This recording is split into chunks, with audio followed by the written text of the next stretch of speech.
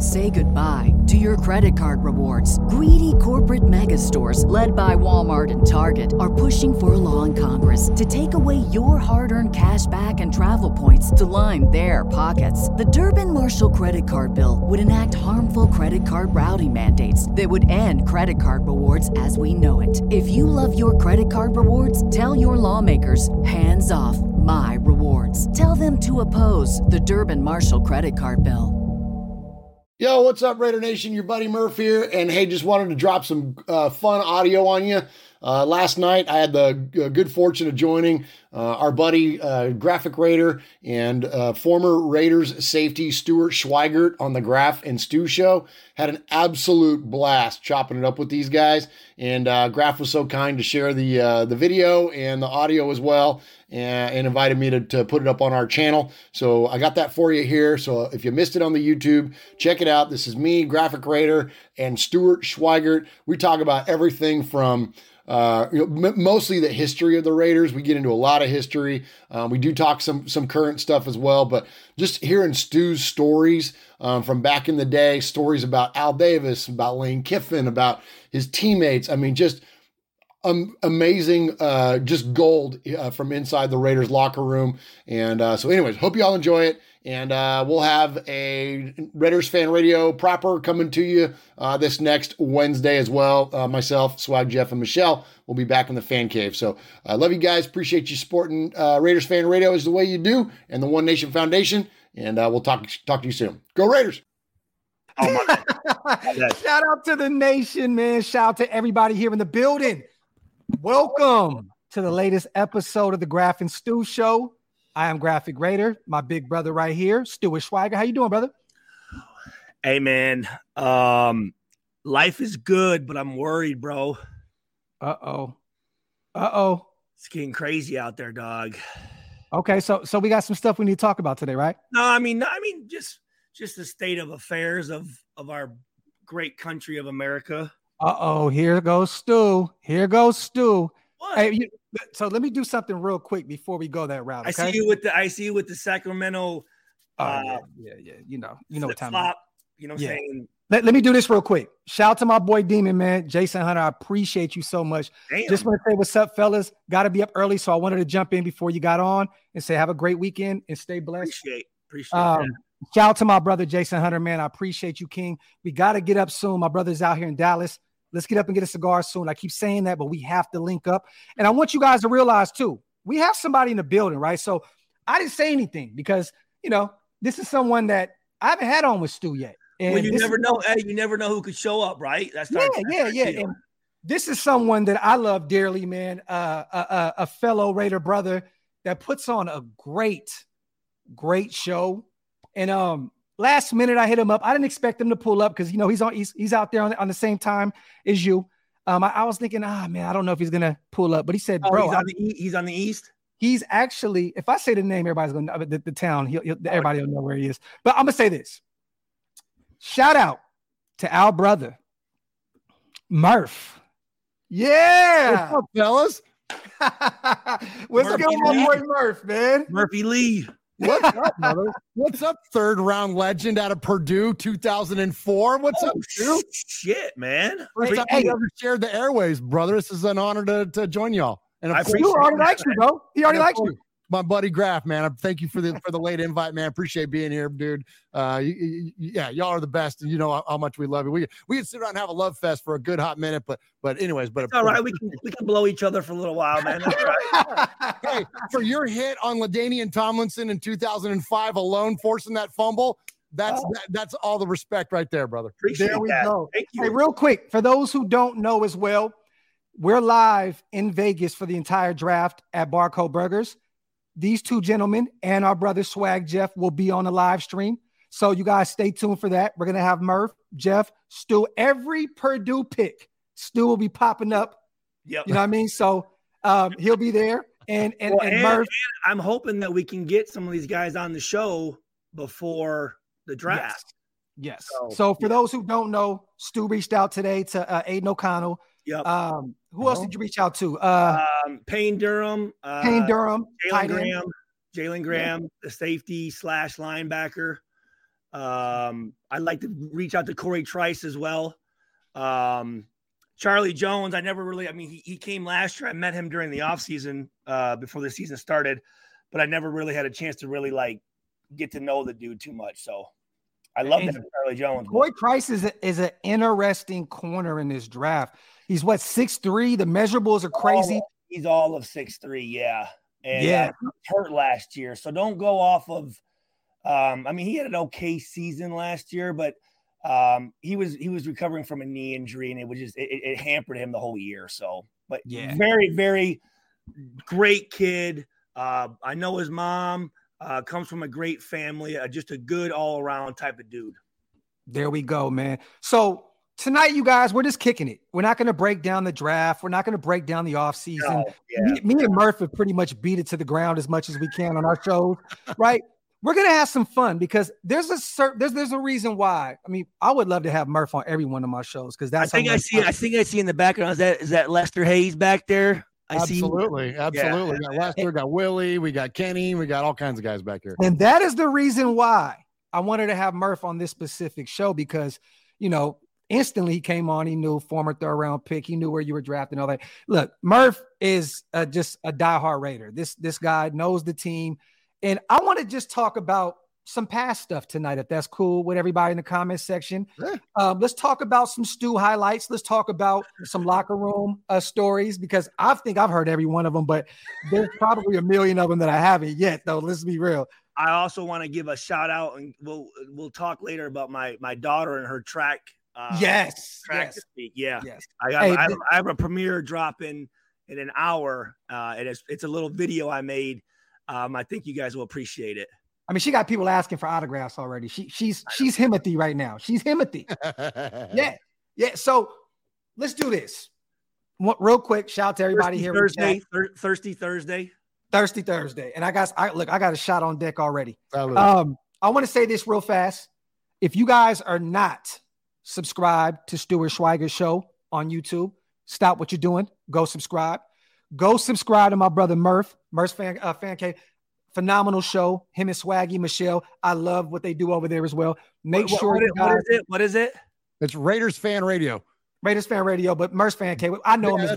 We do it from the Fan Cave. Yeah. There you go. But if one of the moderators wouldn't mind, man, if someone can put both, the links inside the chat cool. let everybody go follow our brothers, man. And that would be well appreciated. And I want to tell everybody real quick too, my apologies for being late. I was literally doing a podcast. Bro, the first episode of the Blackout Division podcast was tonight. It's all audio, so it's not live or anything, but it was me, Kenny King, my brother Raider Cody, and Wasted Talent. So that'll be out either tonight or tomorrow. You guys stay tuned for that. But let's talk some Raiders football because you don't know this, Stu, but Murf lives in Tennessee, right?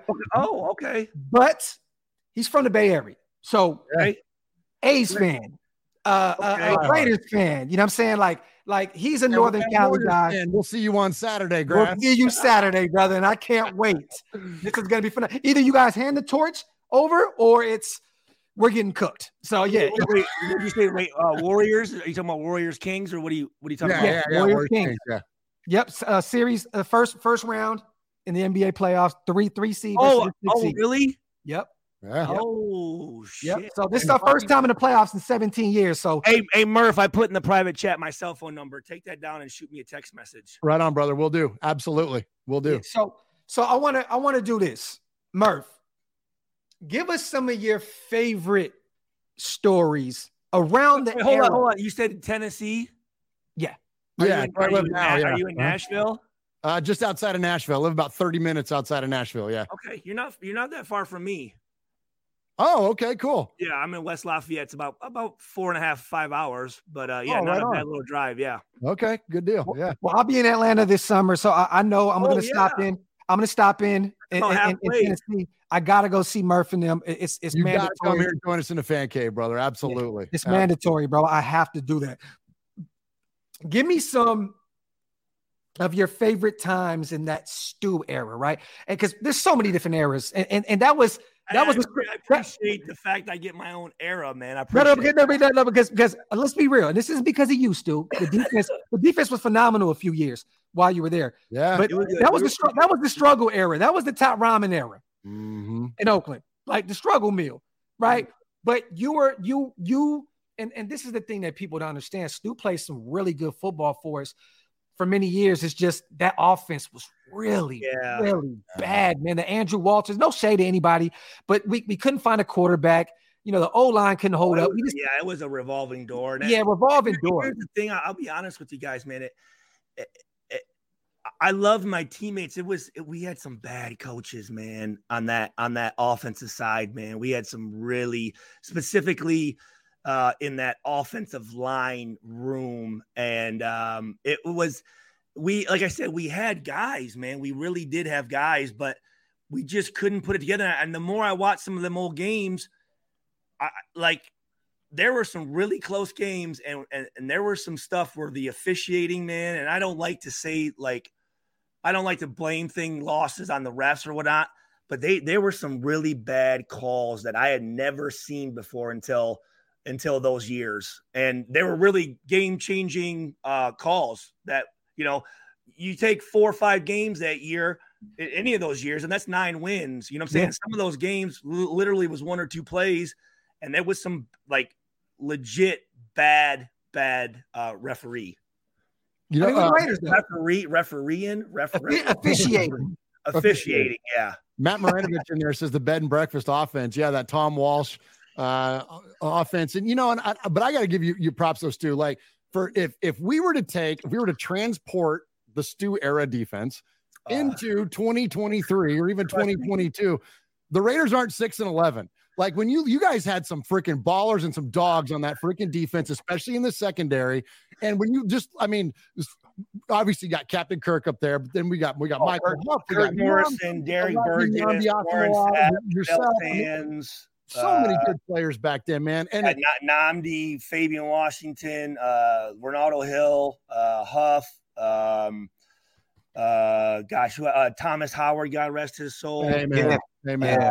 Isaiah Kajuba, Ricky Brown. We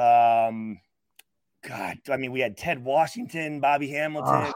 Ted Washington. I say this to this day: Robert Thomas Howard, and Kirk Morrison.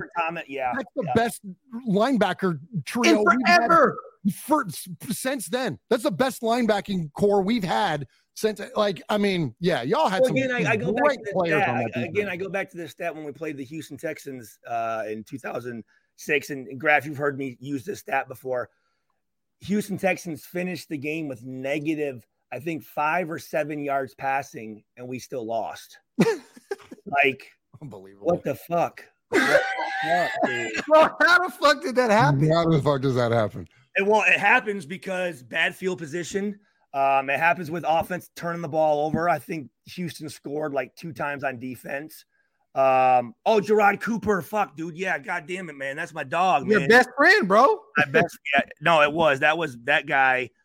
Me and him were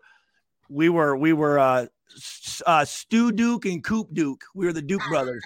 Nice. And we had a good. And then you include Rob Ryan, Willie Brown, Chuck Pagano,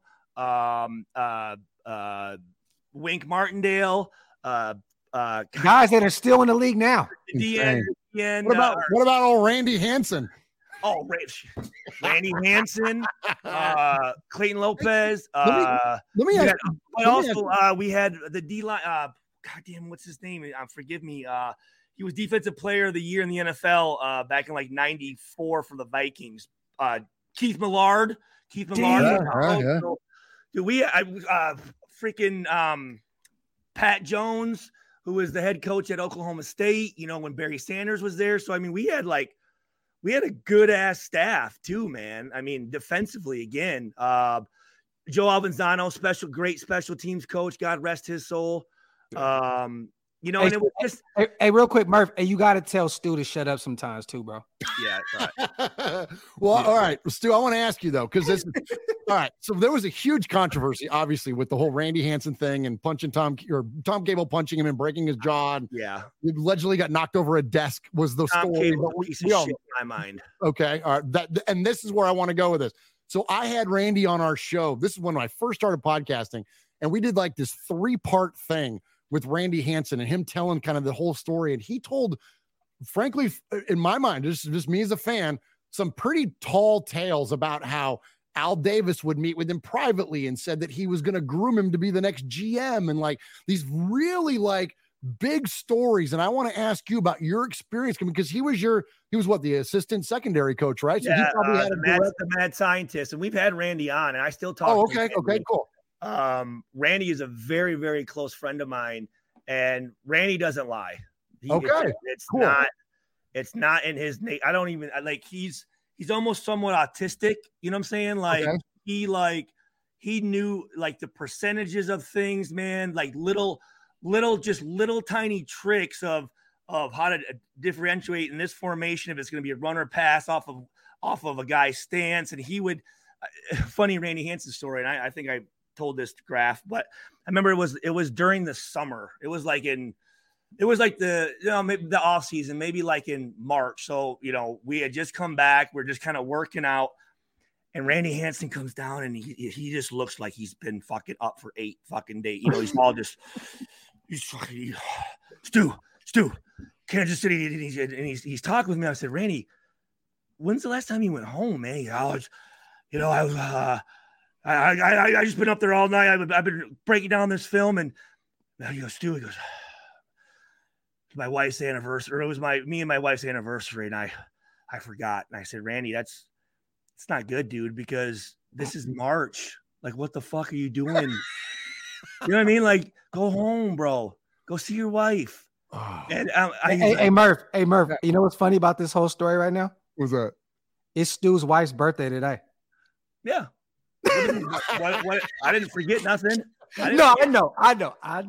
But me and Tiff were on your ass earlier. I know you. No. I got everything. No, I got everything. Yeah. Good. There was # no booty hole. So, hopefully tomorrow. But no, Randy. I'm gonna tell you this. Randy is he was huge in when Dante Culpepper was throwing for all those yards in Minnesota. That guy, he could break down film, and a good dude, and whatever happened. I guess Cable was on staff, but I didn't talk to the offensive line coaches very much. To me, he's a bully. He's a guy with a big ego. And he's a guy who likes to like throw his weight around or whatever. And, he might be a tough dude, but I mean, to punch Randy Hansen. I mean, I've never heard Randy Hansen be disrespectful to anybody. I think if maybe he just probably asked a question and because, a lot of these coaches are insecure, maybe he felt like he was embarrassed or something, you know what I mean? But I was just going to ask you that. So, because the way that he explained it was that he was such a confidant of Al that a lot of the other coaches were insecure because of that connection and that direct line of communication he had with Al, and they were feeling threatened by that. I could see that. I could see how again, guys, these coaches, man, it's unbelievable how insecure they are, how what do you call it? Micromanage everything. Yeah. It's just like, dude, like, I mean, instead of hiring the best people around them, they hire people who know less than them so that they can control them and so that they can stand up there and just fucking hear themselves talk. And it's just, it's amazing to me how, well, you think as the higher you go up, I mean, obviously in the NFL, that's the pinnacle of football, right? I mean, that's like, you think like, this is the Mecca. I mean, you're gonna be with the guys and I mean owners and stuff like that. And you'd be so surprised at some of the fools that are up there. And that's why you see the same teams generally win. You see the same coaches generally at the end of the season vying for a Super Bowl. It's because there's not a lot of good ones out there. And guys would rather lose but be with their buddies and stroke each other off, then maybe have some confrontation with some guys and win a championship, because they it's like, you know what, man? Listen, dude, you got a bigger dick than everybody, man. Can we just win some football games, bro? Like, seriously, man. You know what I'm saying? Like, at that point, like, you're the head coach. Like, okay. Golly, man. Stu, quit talking about the Jerry Rice locker room story, bro. You got to chill out with that shit, bro. You have to stop with the. Hey, I said, Jerry, get that thing fucking out away from Jerry. Jesus Christ. Stu said, you're already the best wide receiver of all time. There's no way that God gave you that too. Like, come on. You don't get both, motherfucker. Hey, real quick. Hey, Stu, have you talked to Ali since he went to Seattle? Olsen? Oh, it's funny. He texted me today, matter of fact. Okay, because he looks really happy up there. With Pete. Let's see. Greg Olsen, you guys, our former OC. I texted him. I said, because I invited him to the Hall of Fame. He couldn't make it. But again, like I said, his wife, Lisa Olsen, was my wife's track coach. Yeah. Oh, wow. At Purdue. Yep. And I know his twins. He actually calls his son Little Stu, who's a safety at, where's he at? He's out in California. Pretty good athlete. And his daughter is actually a 6'3" superstar volleyball player, I think at UCLA. But anyways, I just said, hey, congratulations on the new position. And he said, thanks, dude. I love the video. I sent him that video of the basketball game when I got introduced to whatever. But he texted me tonight at 8:00. So he's happy. I'm excited that he's out there because he's from Washington. Yeah. Yep. So like I said, man, he is he was on staff when I was at Purdue, Coach Drew Brees, and just a guy that was just a down-to-earth guy, no ego at all, coached a long time, has been successful. And I'm happy. And he got everything because the Raiders were trying to fucking screw him over bad, dude. Like, so we talked a lot behind the scenes about what happened with him, with moving on. It made me very upset that the way they were treating some of them. But that's how these big dudes do it. These guys with a lot of money, man, they just can we somewhat talk about that now or no? I think so. I mean, basically they didn't want to pay him the rest of his contract. Yeah. And he was actually in back and forth with actually my buddy who was the GM at one point, what's his name? He was a Notre Dame grad, actually. This was 2 years ago. He was the president, I thought, and then they got rid of him like a month later. President? The guy that came in after Bourdain? No, he's been there. God damn it. Notre Dame alum. Yeah. You guys are going to know the name. He used to do contracts. I know somebody in the chat will break that down. He got let go, and he was talking, and then he kind of came back and was saying that all the stuff behind the scenes was messed up, and the DJ, what the fuck was his name? You're not talking about our GM, right? You're not talking about Mayock. No. Hold on. Damn, I'm trying to. That's really. It's I'll tell you right now. But basically, in a nutshell, when Gus went to Indianapolis, and Ali ended up going to the Rams and being like, I believe, a QB coach, right? Basically, they weren't trying to pay him his money. They weren't, and it was part of his contract. And then they're literally like, they would hang up on him, and basically, it was just they acted like so immature with the whole thing, and it was his money that he earned. Hold on one second here. Hey, Top Beat. Dan Ventrelli. Oh, yeah. There we go. You're talking about in Los Angeles. I was thinking Raiders for some reason. Anyways, my bad. Shout out to Top Beats. Hey, we'll ask that question in a minute, brother. Trust me. I got you. Remind me on it because I definitely want to ask. But I don't think that Stu, what Stu knows about what we got going on with the whole Josh McDaniels and everybody in the building right now. We'll definitely get to that. Let's talk a little historical Raiders stuff real quick, and we'll get into it. I got you, brother. I got you. Real quick. Hey, Murf, man, anytime, like I said, in that era.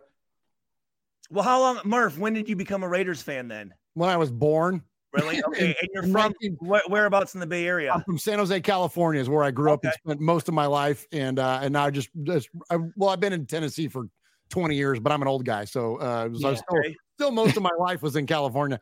But work brought you out there? No, I actually moved out here randomly. I lived in the Florida Keys for about 4 years, and then my liver decided it couldn't do that anymore.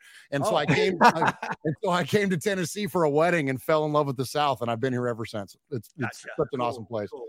But so I've been a Raider fan ever since I knew the Raiders were a thing. I tell this story all the time that my first trip to the Oakland Coliseum was in utero. My mom went to the 72 World Series with me when she was pregnant. That's pretty cool, dude. So, I've been around this stuff. It's been a hot minute. Yeah.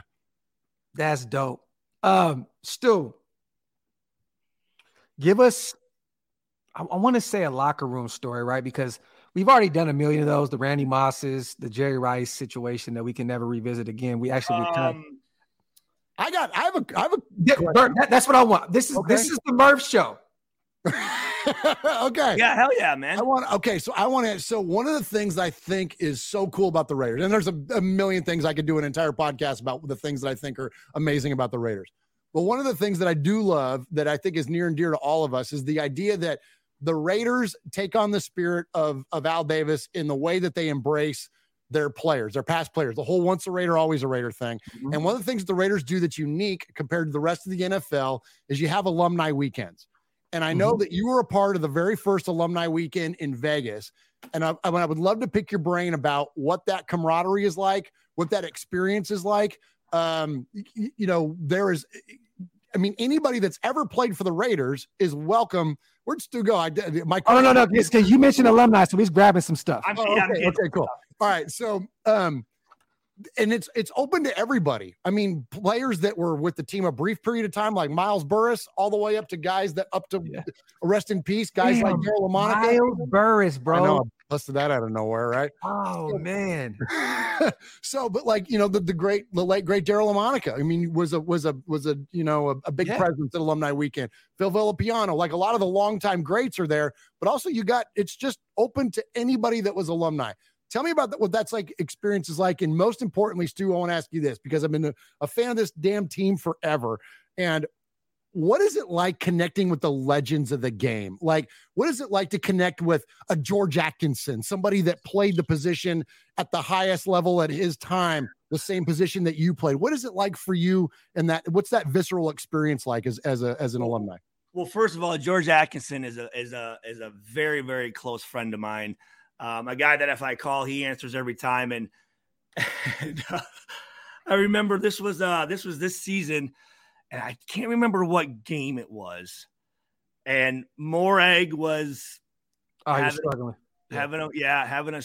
a game, and I called up at GA during the game or whatever, and he said, Stu, he goes, these motherfuckers. And I go, I'm telling you. I said, it's that number 25. He goes, I'm looking at him right now. I'll call you back. And he was up in Al's suite, but George GA is and he was at the alumni party with us, Stu. GA kicked it. He kicked it. He was cool. Well, Villapiano, you met Villapiano, didn't you? Yeah. Shout out to Stu. This is how solid my brother is. He brought me to the alumni party. So Shieldmore, me, Hammer. There was a gang of us. Oh yeah, I was there. Yeah. Oh, dude. Yeah, bro. I kicked it with everybody. I got to see every legend. Marcus Allen, Timmy, Kirk Morrison, on down, bro. Blitnikoff was in there. Rich Cannon. Everybody was there. Rich, I got to kick with Rich, Bill Romanowski. I think Hammer didn't Hammer blow Romanowski, I think? Pretty much, yeah. Yeah, I thought so. Yeah. No, so one thing about the Raiders was, when I got there, you get drafted on Saturday, and then they flew us out Thursday, and it was team minicamp. There was no rookie. It was the whole entire team. And one of the things I remember, Willie Brown, God rest his soul, he was the best. He was the best, man. Never touched alcohol or drugs his whole life. He liked his True Blue cigarettes. He liked smoking those. At halftime, you'd go in, you know how they'd bring the bleachers in. And when we go to the locker room, him and Freddie B would be under the bleachers over there, sitting there smoking their cigarettes, motherfucking everybody. Hey, real quick, Matt, Jim Otto was there, and also Chuck. We kicked it with Jim Plunkett as well. Plunkett is solid. So I got a good, actually, that's remind me of the Plunkett story I want to tell. Yeah. So Willie Brown was, you know, he was a coach, but he was more of there was those Raider legends. You know, Jim Plunkett was on one of the shows. GA was on one of the shows. You know, Blitnikoff was a wide receivers coach. Willie Brown was an assistant coach, but he was more of like a kind of a mentor for us. You know, he was a coach, but he wasn't a coach. So you felt comfortable going and like talking to him. You know what I mean? But I remember when I think it was Thursday night, we had he met with all the rookies, which would have been the drafted rookies with, you know, 8 or 9 of us or whatnot. And he said, put you on your pads, all your playbook. None of that shit matters right now.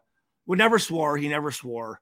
But he held up the Raiders history, like yearbook, or it's like a big book that has like the 3 trophies on front. And it's like the history of the Raiders.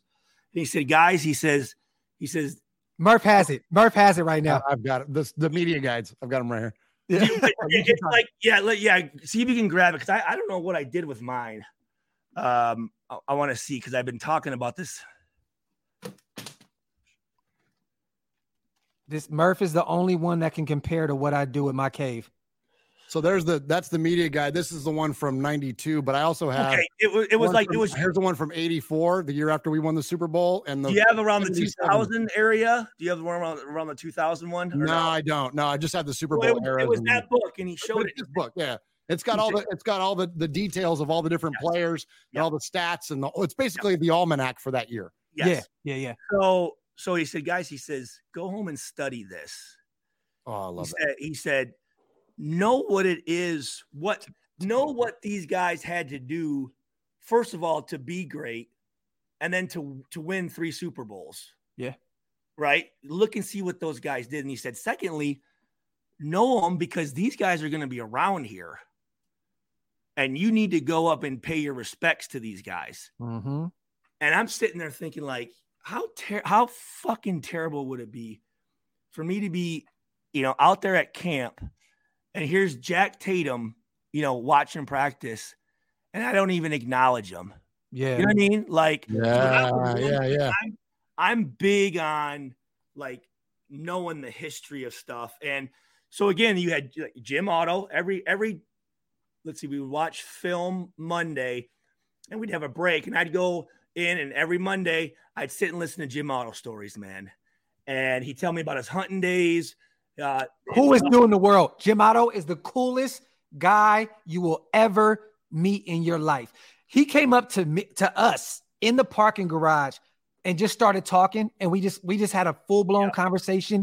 His wife is awesome. He was solid, man. But go ahead. During the offseason, him and another guy, they would travel the country and wrestle. They were pro wrestlers as well. And he owned a restaurant in Sacramento, I believe. I think he did, yeah. But he'd tell me stories of driving down Harbor Bay Parkway. He just bought some new Corvette, and he had a bunch of girls hanging out of it and shit. And he was fucking hammered. And, you know, the cops would pull him over and follow him home. You know what I mean? And, but you had Plunkett, Otto, GA, Flores would come around a little bit.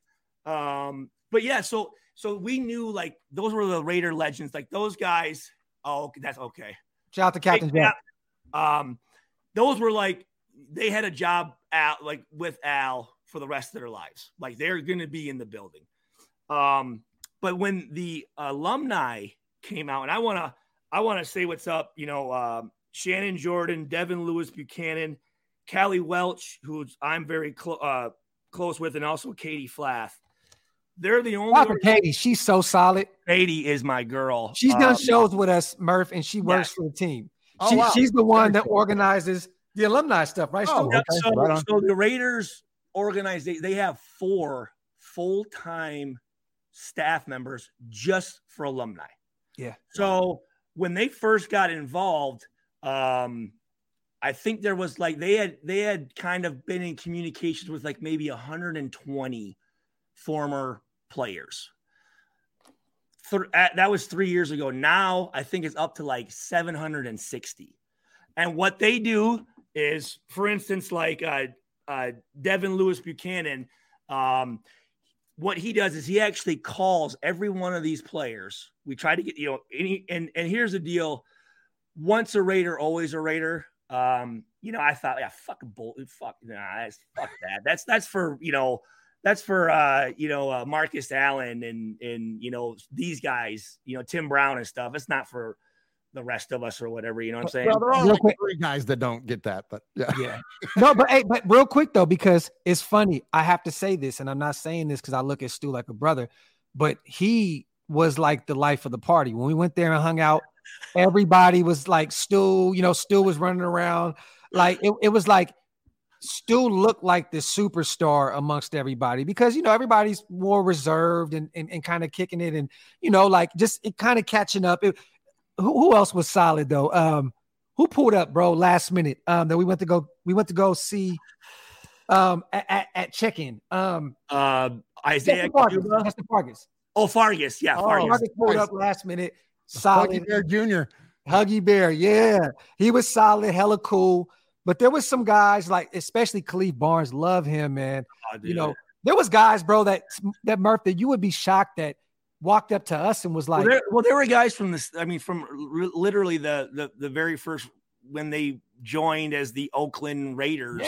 Yeah. Guys from that staff. But here's the deal with this committee. I mean, like I said, Buchanan, he'll call and just, hey, how are you doing? Do you know about these? Do you know Social Security, disability, the NFL concussion stuff? Do you know you have access to this, access to this, access to this? Because the NFL doesn't tell you shit. They have a lot of stuff available, but you got to kind of try to find it. And then once you find it, how do you maneuver around?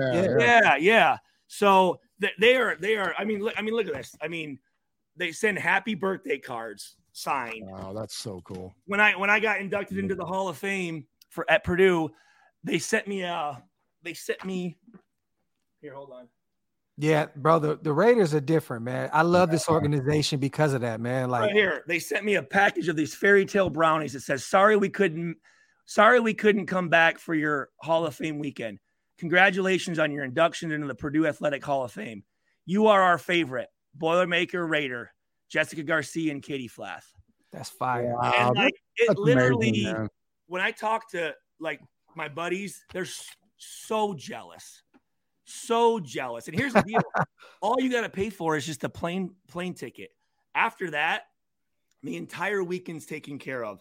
Yeah. But the thing that's awesome. It won't be any more, Stu, once you piss in those sinks at the M Resort. Well, you'll tell them that, man. I mean, shit. I'm sorry. It was me. Those sinks. I was the one that pissed in the sink. I'm sorry. You thought it was the trough at the Oakland Coliseum. That's why you did it. Those sinks have seen worse things than Anyways, so again, when I left the Raiders, I think I told the story. Yes. But I love it, and I hope that Murf, I want you to hear this as well. Yeah, please. Yeah, this sets up the new story of who Stu is in the Raider Nation now. Because are you talking about the one where you felt kind of? Well, what happened with me and Al? Okay, yes, no. Say that story, but then go into how you felt about the fan base and felt like. Oh, yeah. Okay. Follow it up with that. Okay. This is awesome, by the way. Too, though, look at that. And Nick, real quick, Stu, real fast. Greetings, yes, sir. Nick, real quick, brother. You would never have to pay for an autograph. Send me the address. We'll have Stu send you a card, brother. Just DM me, and Stu has 1 million cards on deck. Oh yeah. He'll sign one and shoot it your way, Nick. So just absolutely. That's it. Oh God, where do I? So do you want me to tell what basically tell the Al story where you ended up leaving the organization and then how you kind of fell out of love? So with everything. So Al every draft has his pick. He has, there's a guy that's his guy, and he might come in during the draft and say, we're taking this guy. And the other coaches are going, well, what the fuck? Like we didn't really talk about this dude or whatever. And I was one of Al's picks. Matter of fact, the only communication that I had with the Raiders before the draft, right? Like, and you're talking, since our junior year at Purdue, we had scouts coming, right? I mean, because we had 11 guys on defense drafted, right? So, I mean, and then my freshman year was Breeze and the whole offensive line got drafted. So we had scouts coming in all the time. Never once did I ever hear or see a Raiders scout or them ask me any questions, right? So then you go to the bowl game and there's scouts there. Then you go to the Senior Bowl and it's like basically another combine, right? Then you go to the combine and you have all these interviews and you take all these trips and all this stuff and you start to get an idea of, okay, I'm feeling pretty good with this team. I'm feeling good with this team or this team and not, whatever. And I was at the combine there in Indianapolis, and in the evenings they have the bottom floor of the hotel. Basically every room is cleared out, and you'll have a card and it'll say 8 o'clock Chargers, 8:15 Philadelphia Eagles, 8:30 Washington Redskins, and they'll blow a horn and you go in and literally you walk in the room and it's the entire coaching staff, front office, and then a chair, and you just sit there and they just grill you with questions and whatnot, right? So then after that, though, there's still an hour before you need to go to bed, and you go across the street to a convention center, and they tell you to go over there because guys will grab you, and it's another way for you to talk to people. The only communication I had with the Raiders, right? I go over there, and people are grabbing me or whatnot, and this older, black gentleman, and he's got like the Raiders hat, like a straight Raiders hat, just like a old polo, with some sweatpants, and his glasses are down here, and I knew a little about the Raiders, but not very much, right? Coming from Michigan, I was more of a Lions fan, and so he basically sit down, son, and he's barely even looks at me. Name, Mike Stewart Schweigert. Height, weight. Mike, shouldn't you have this fucking information? Like, what the fuck? I'm at the combine, for crying out loud. Phone number. He's like, three best games, 3 worst games. I'm like, and then he's like, I told him, and he's like, all right, see ya. And I'm like, I'm definitely not going to the fucking Raiders. They want like fucking. There's no way. But what happens is you have a lot of these front office guys, and they're just fucking tag-alongs. They look to see who other guys are hyping up and who these other GMs like, right? So a lot of times they'll put a lot of smoke and mirrors with they'll they're doing it right now. They're doing it today. Right. Yep. Yeah. They will bring in guys that they do not want, but they know this buddy is going to see that and probably draft this guy, right? It's poker right now. Yeah. Other guys, they like, they don't say nothing about, right? So I was Al's guy, and the very first mini camp, like I said, I finished the camp. Oh shit! Here goes Stu. He in his bag. This is amazing. Stu's gonna grab a bunch of memorabilia. He has a memory for everything, and I love this draft card. So this picture him and Al. That's badass. That's me and Al. So this was Sunday of that the bro, Stu, dog. Yeah, let that linger for a second. That's you saw this, didn't you? I do. I have, but bro, I forgot, and to see that again.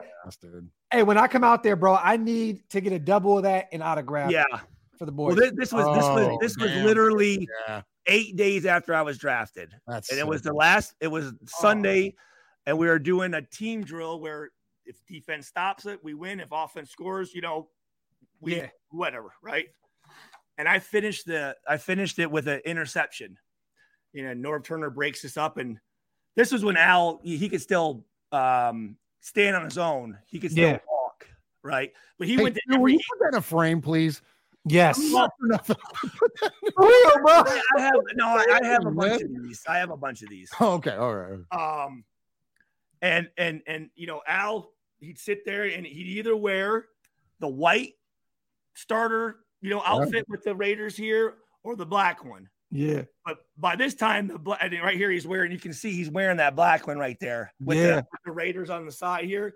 Hey, and tell about the cologne. He's legendary for his cologne. Could you smell him? It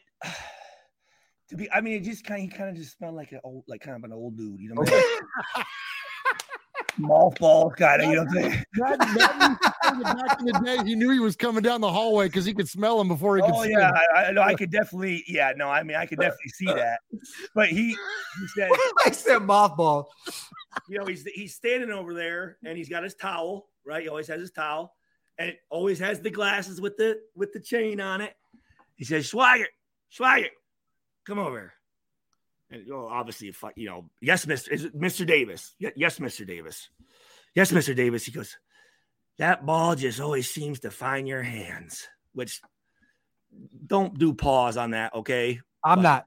This is Al, bro. I'm not going to do it. I'm not going to do it. I said, thanks, Mr. Davis. He goes, I'm really excited to have you here. And he grabbed my jersey and we walked into the facility together. So I was this is Harbor, right? Yeah, Harbor Bay, 1220 Harbor Bay Parkway. Yep. Mm-hmm. So here's the deal. Al signed everyone to 5-year deals, regardless of what round you're in. So what that means is technically as a 3rd round pick, I should have signed a 3-year deal. Because this is, and so I understand, this is pre the rookie structure that's now, right? Like, yes. Because Jamarcus was the one that broke it. And then the NFL changed going forward to the 4-year. Well, I think Sam Bradford was the one that broke it. Oh, Sam Bradford's the one that broke it. Okay. Yeah. Okay. All right. But anyways, right. So I signed a 5-year deal. Okay. What that meant was I got a bigger signing bonus. Okay. Which that's the other thing. I didn't know who FICA was. I didn't realize how much money they take out in fucking tax. Oh. I'm sitting here. I signed for $1 million was my signing bonus, right? So literally before camp, like you have to sign and they hand you a check. So I'm thinking, I'm going to get a check for $1 million fucking dollars here, right? California.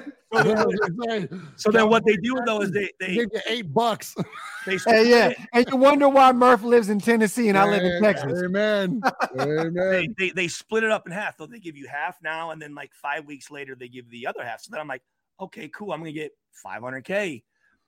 And I remember Cody Spencer was a linebacker from North Texas. The guy who ended up playing in Nashville for a while. A great fucking great guy. Damn, I haven't heard that name in forever. Right? Cody Spencer, man, great guy. He lives down in Texas. Oh wow. You got to get him on the show. He'd be a great one. He'd be great. So I open it up and I'm like, where the fuck did my money go? Where the fuck is my money? It was a check for and I know this sounds bad, but it was a check for like $215,000. And I was expecting $1 million. You know what I mean? I'm like, what the fuck? I'm like, I don't even know if I can afford the rent here at the house I'm renting with this, but you know what I'm saying? Like, shit. You're at the extended stay in Oakland? What's that? I said, were you at the extended stay in Oakland at that time? Fuck. I actually. Oh, the one right behind Harbor? Right behind the headquarters? I lived on Harbor Bay. That's the one that Will Compton says smells like homeless sex and cigarettes. Bay Farm Island. I lived on Bay Farm Island. I rented a house. So anyway, kind of 5-year deal. That's my bonus. Well, I started the last 2 games that year. I played a lot that year. And that was when they had player performance bonuses, right? So how many you got credited, like every play that you were in, depending on what round you were drafted, you got an X amount of dollars for that play, right? So basically, if you're a 6th round pick and you're playing a bunch, you're going to get a lot of money. So it kind of compensates, right? Mm-hmm. So, I become the starter, and I think I led the team in special teams tackles that year. I had like 85 tackles, 89 talk tackles. Your shit, Stu. Talk your shit, Stu. Let's go. Yeah. My rookie year or whatever, and playing pretty good. And so then the next year I come in as the starter. So then I start the next, so Norv, and then Norv's second year, and then Art Shell's third year. So basically here's the deal. So my contract, so here's the deal. I'm still stuck in a rookie contract. I'm just making league minimum for a first year player, a second year player. I think back then it was like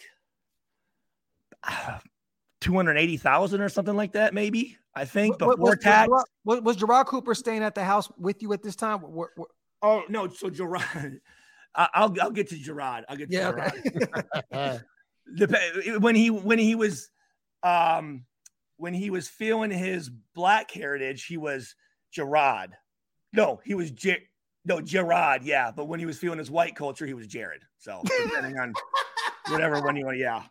So anyway, so my agent, Ben Dogra, Mark Heligman, it was SFX out of St. Louis, Missouri, but then Ben Dogra signed with CAA, Creative Arts Agency there. I think basically they were performer, they were more in entertainment, and they wanted to go out and get the best sports agents in every sport. Anyways, I love Ben Dogra, the best agent. He set up in my contract escalators. So depending on how much I played in years 1, 2, and 3, predicated my salary in years 4 and 5. Because technically, really after year 3, which was my best year, that was Art Shell's year. That was when we went 2-14, but the defense was number 1 pass defense. Yeah. Number 3 overall defense. And I finished second in the NFL for safeties with 109, one behind Chris Hope of the Tennessee Titans. He had 110. Fuck your shit, Stu.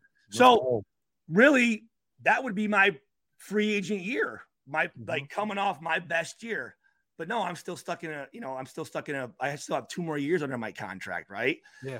But because of those escalators, my base salary in year 4 was $2.5 million, which was pretty good. And so after that year, so again, I had been a starter last 2 games of my rookie year, then all of my second year, all of my third year. Rob Ryan's having me vouch for him to Al Davis, and I have my own show. They're selling my jerseys. I have my own suit line. Like things are going. I'm doing. I every Tuesday I'm going in the community. Whatever. I was good with all of the media, so I'm like. Was your show? I'm sorry to interrupt you, but was your show with Papa? Yeah. Yeah. Okay, I remember that. Yeah. Yep. Damn, bro, that brings this back, man. Boy, yeah. That was back when, like, I used to, not to derail this because everyone wants to hear from you, not from me. But I would download stuff off the internet, like dial up and shit, and like wait for these things to come across. Oh, yeah. Like, you know what I mean? Like for now, everything is so easily accessible. But back in the day, I'd sit at my freaking PC and wait for an hour for a video to come across or whatever. Because the Raiders for those of you that don't know, for those of you that are young enough, the Raiders were one of the first to embrace the internet and to have a badass website and to do web shows and do interviews and all that stuff, man. Nobody was doing that back in the day. Anyway, sorry about that. They had a lot of content. Yeah. A lot of online content. Hey, real quick too, Murf. I know you work with something specific with your website, but I just want to tell you, brother, this is your show as well. So if you want, I will send it to you. You can upload it on your channel also. If you want to. Heck, absolutely. I will send it right after we're done, and you can upload it, brother. Oh, you're the man. Thank you very, very much. Thank you. Hey, real quick, before Stu gets back into a story, also let everybody know what you got going on with the One Nation Foundation. The One Nation Foundation. Thank you for asking. Well, so and I'll keep it brief because I could talk about this for an hour. But the One Nation Foundation is our nonprofit. So when we figured out we could make money doing Raiders fan radio, we decided we were going to give it all away. And so we used to just give it away through the show, but then we realized, like, we didn't want to run in through my personal finances. So we formed our own nonprofit. So that nonprofit is the One Nation Foundation. And we give all the money raised away to strictly Raiders related charities. Our biggest one that we give to is the Blitnikoff Foundation. So for for those of you that could see on the channel there. So I got this ball signed at the when we donated our last check, which was for $10,000 at the Bolitnikoff Foundation dinner, and and a lot of Raider legends. His is against the domestic violence, correct? Absolutely, yeah. So what they do is was that Rod Martin's name? Yeah, we got Rod Martin on here, Fred Bolitnikoff, Marcus Allen, Greg Townsend. There's even Shooter McGavin is on there. If you wow, yeah. So Christopher McDonald, but so the Bolitnikoff Foundation funds these places called Tracy's Place of Hope, which was founded in honor of Fred's daughter that was taken from us way too soon. And then also the Bolitnikoff Center of Hope. And those two facilities provide counseling for young women that are at risk of substance abuse and domestic violence, and then also rehabilitative services in a safe space where they'll bring them in, and then not only to keep them protected, but also teach them domestic skills and whatnot. So when they reintroduce into normal life, that they're fully prepared and capable of taking on those challenges. And so it's a wonderful, wonderful organization. That's where the majority of our giving goes. But we've given to Allison King and her cancer battle. We've given to the Stabler XOXO Foundation. We've given to any Raiders related charity. We are open to. In fact, this year, we're giving to the folks at Raider Dad that provide outings to Raider games in Las Vegas for underprivileged kids and their families. So we can create opportunities and experiences for not only young folks, but to do it with their parents, because we all know as Raider Nation, this is a family thing. And my Raider fandom comes from my dad and my uncles, and that's not an uncommon tale. That is a very much a family thing. And so we're partnered with them. So anyways, thank you for the platform. I'll shut up now, but no. And real quick too, we'll be throwing up a banner soon on PlanetRaiders.com with the One Nation Foundation link and stuff. So you guys stay tuned for that. We're definitely going to put it on the website whenever you can. Murf, give me a banner over so we can put it on the site. I'd be honored to. Thank you very, very much. I told Swaggy, but we already talked about it in the text. So I already told him I was like, bro, say less. So just send it over whenever you can, and me and Wasted to put it up. So how long have you had that? So we started it back in 2019. So we had to unfortunately take off 2020 because of COVID. So the first year we raised $2,000. Then 2020 we took off. Then how do you raise your money? It's all strictly by direct donations. So we auction off stuff like this. We auction off merchandise, any of our advertising that we get, super chats, merchandise sales, super chats, all that stuff. We give it all away. So we went from $2,000 to $5,000. Then this last year we gave $10,000. And so this year our goal is 15, but I think we might be able to go far beyond that. I can't tell you the exact corporate sponsor that we have, but we have one that's already committed and two pending. And if we get corporate sponsorship behind this thing, it's going to go through the freaking roof. It's going to be bananas. So so thank you, Stu, for asking, man. But it's been about 4 years we've been doing this.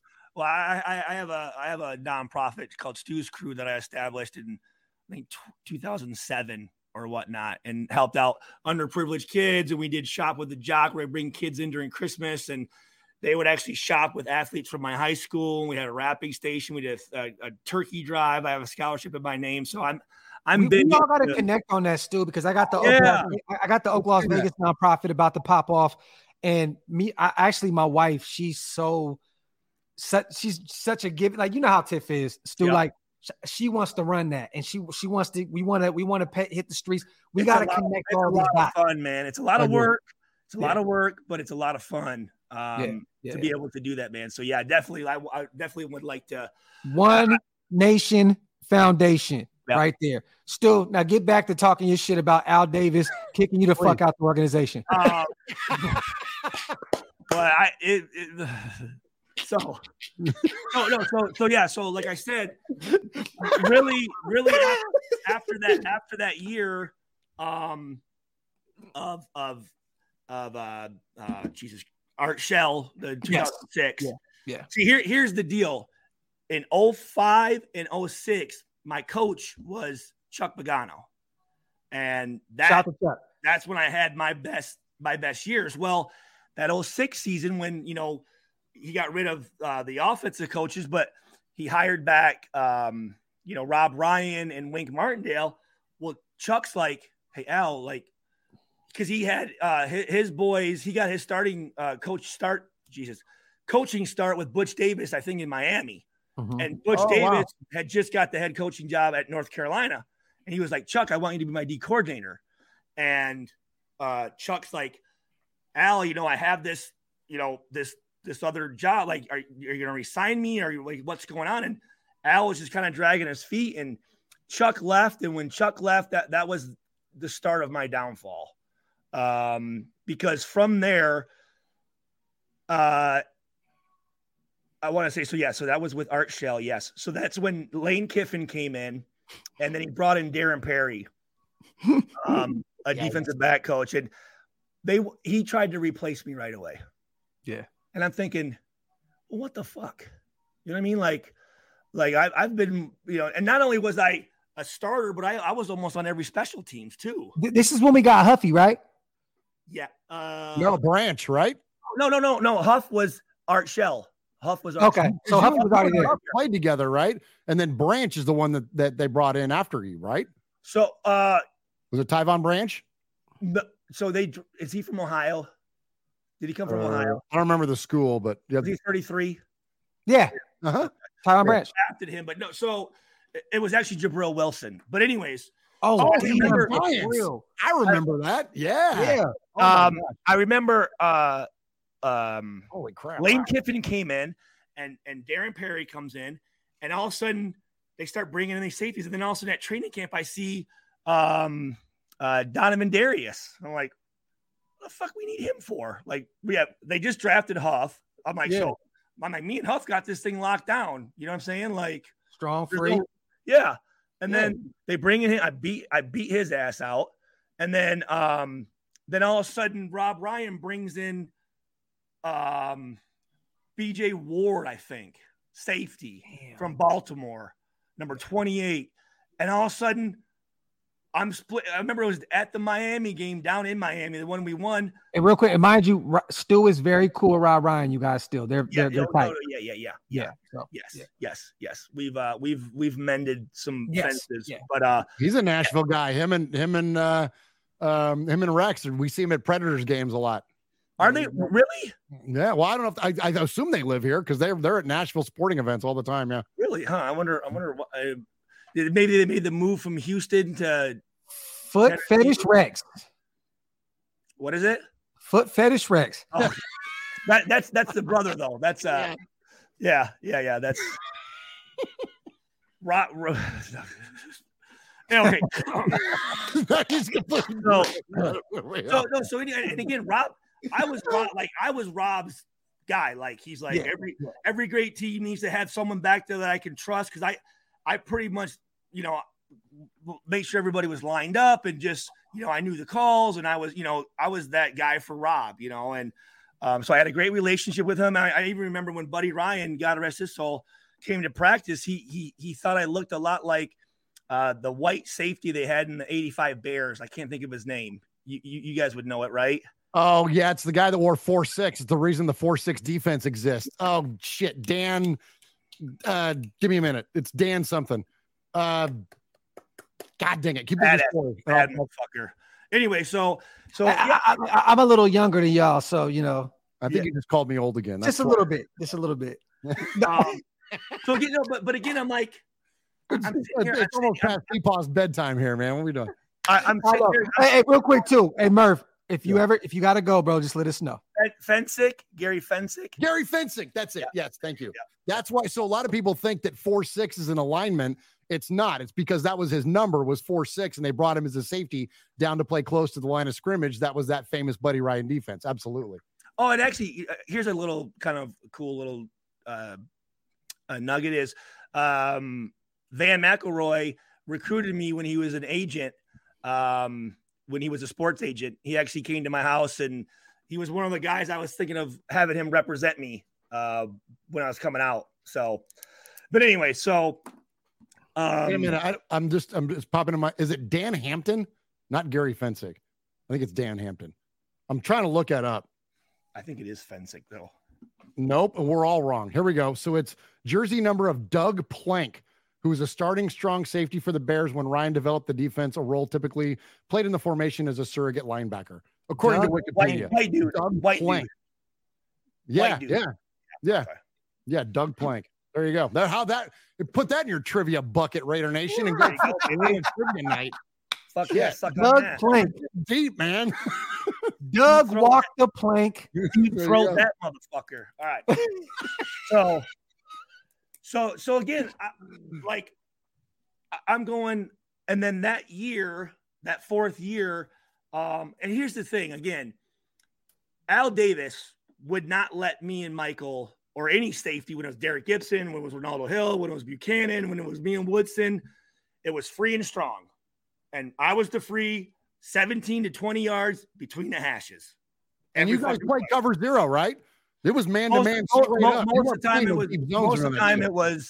time it was single high. Yeah. 8 in the box, man the corners. But here's the thing: there's no disguising. You know what I'm saying? I never got to come down, so I'm the quarterback knows where I'm at, so he's never going to throw it in the middle of the fucking field, right?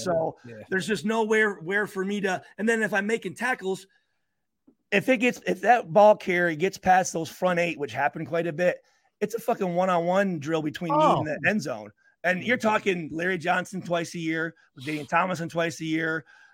You had Denver always had a 1,000-yard rusher. Oh yeah, every year. And they were always somebody different. It was Mike Anderson or Orlando Real Davis, or like always some random freaking that stupid zone blocking scheme that Shanahan used to run. Oh, I hated that shit, bro. Brutal.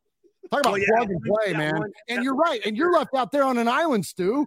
Like you're and here's the deal. I gotta compliment you, man, because you took a lot of shit on the nose back in the day because it was like they would put highlights of the game and it would be some highlight of some running back. Like, but what the fuck are you gonna do? You're yourself. Like you have no help back there, man. So I used to count my missed tackles, and I think I averaged about maybe 8 or 9 a season. But those 8 or 9 are going to be touchdowns. You know what I mean? So it's very easy just to go, what the fuck is this white dude? Get him the fuck out of there, right? You know what I'm saying? So, and a lot of times too, I might be on the other side of the field, and just because my deal was get to the ball. If it's good, my motto was if it's going to be, it's up to me. I was trying to make every play. So I might be running and chasing while all the dudes gave up, but I might not get there until right at the end where, you know, I'm diving and he's diving. And again, it looks like, oh, fucking look at this dude again. You know what I'm saying? Yeah. So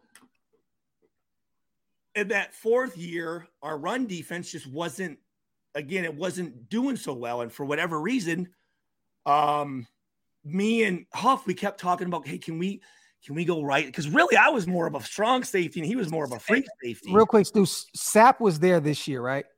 Sapp was there all 4 of my years. Okay, yeah, okay. Got you. Okay. And again, Sapp's a very, very close friend of mine. I talk with him at least once or twice a month. One of the highest football IQs you could ever fucking be around. The guy is he knows his football. Hey, just a little breakdown on Devin White, by the way. I loved it. I loved it. Say goodbye to your credit card rewards. Greedy corporate mega stores, led by Walmart and Target, are pushing for a law in Congress to take away your hard-earned cash back and travel points to line their pockets. The Durbin-Marshall credit card bill would enact harmful credit card routing mandates that would end credit card rewards as we know it. If you love your credit card rewards, tell your lawmakers, hands off my rewards. Tell them to oppose the Durbin-Marshall credit card bill. That was good. What is this? Oh, you know, I feel some type of way about Sapp, but it's cool. It's cool. No, I know. But more, it's not about the Raiders. It's more about how that situation played out with you. Yeah. No, I got you. Because I take anybody that attacks you, I take personal. And he didn't attack Stu. Like that's his guy. That's his guy. But it was just. Yeah. It is what it is. So all of a sudden, I remember me and Huff, we were just talking about, hey, can we go? Because that way we can also disguise a little bit too. So it's not just always the quarterback knows exactly what the fuck we're in. Because I'm down, and can we go right and left? And here's that's the same thing. Anyway, so during that year, all of a sudden it was maybe week 4 or 5, and the media was getting on Rob Ryan about his run defense, right? And there's again, I'm the fucking free safety. I'm sitting 20 yards fucking deep, right? There's 10 other motherfuckers up there, well, really 8. The corners are locked up. There's 8 big ass fucking motherfuckers making a lot of money up there that should be taking care of some of that shit, right? Yeah. And your corners, like you mentioned, we don't see this anymore. Your corners were locked up. So you had Nnamdi and like what, Chris Carr on the other side. It was more of Fabian. It was more Fabian. Okay. And then a little bit of Chris Johnson towards the end there. Oh, 37. Oh my gosh. Memories right there. Yep. Chris Johnson. Okay. So I remember this was a Saturday, and Saturday we would get to the facility around 7. If it was a home game, get there around 7. We'd eat breakfast. We'd watch some meet with the defense, then do a walkthrough, right? Just we're out of there by 8:30. And all of a sudden Rob Ryan's up there and he's got a paper up there. And was this the F word story? Yes. Okay, got you. So again, and that year, again, like I said, there were some tough games that we had, and I probably missed 1 or 2 more tackles than I usually did. But again, it's very easy to see. So, hey, what's going on with the run defense?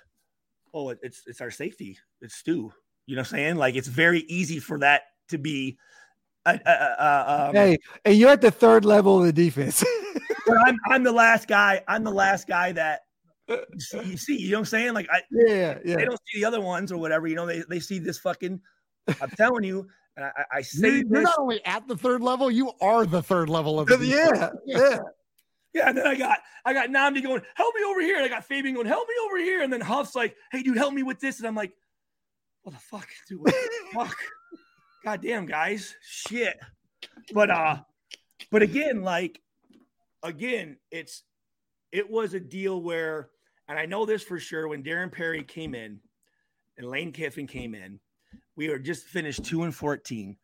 They didn't look at what we had. They just kind of looked at it and thinking everyone's shit on this team and looking going, oh, well, no shit. They're fucking went 2-14. They got some fucking white safety from Purdue back here. Like, and I talk that way because that's how it is. Right. No, look, you've been in the locker rooms. You played the game, and that's like no. But what's funny is you said this around rest in paradise to our boy Uche that played in the league. Like everybody that's been players, right? Even with Doug Gabriel, we had him on. We talked to Gabriel. Like, he was laughing because he was like, yeah, that shit's real. White boy. Like, you know what I mean? Like, it's just real shit. So can I one more question before we move away from the configuration on this? How much because Al had such success playing tight man coverage, leaving everybody singled up, but you had George Atkinson and Jack Tatum back there. Right. And it was a different defense back then. You had different. I usually give Willie Brown shit. I say, Willie, motherfucker, these guys are coming out of a 3-point stance. I'm like, motherfucker. I'm like, Steve Largent would have tore your ass up. He said, motherfucker, check the film, Stu. So let me ask you though. So did and this is not shade at Al Davis by any means. No, anybody that's familiar with what we do around here knows that we would never be disrespectful. Look, he is the messiah of what we do. So amen. Amen. So, but is there a conversation that he had such success doing things a particular way that as things evolved, absolutely moved away from that, and that's where, so you were put in those positions based on Al's priors, but that didn't translate as well to these times at which you're talking about. Is that fair?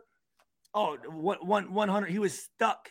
He was stuck back with what worked back then. And it's like, well, we can use that, but we gotta change some, we gotta evolve a little bit. So for instance, all of the game plan.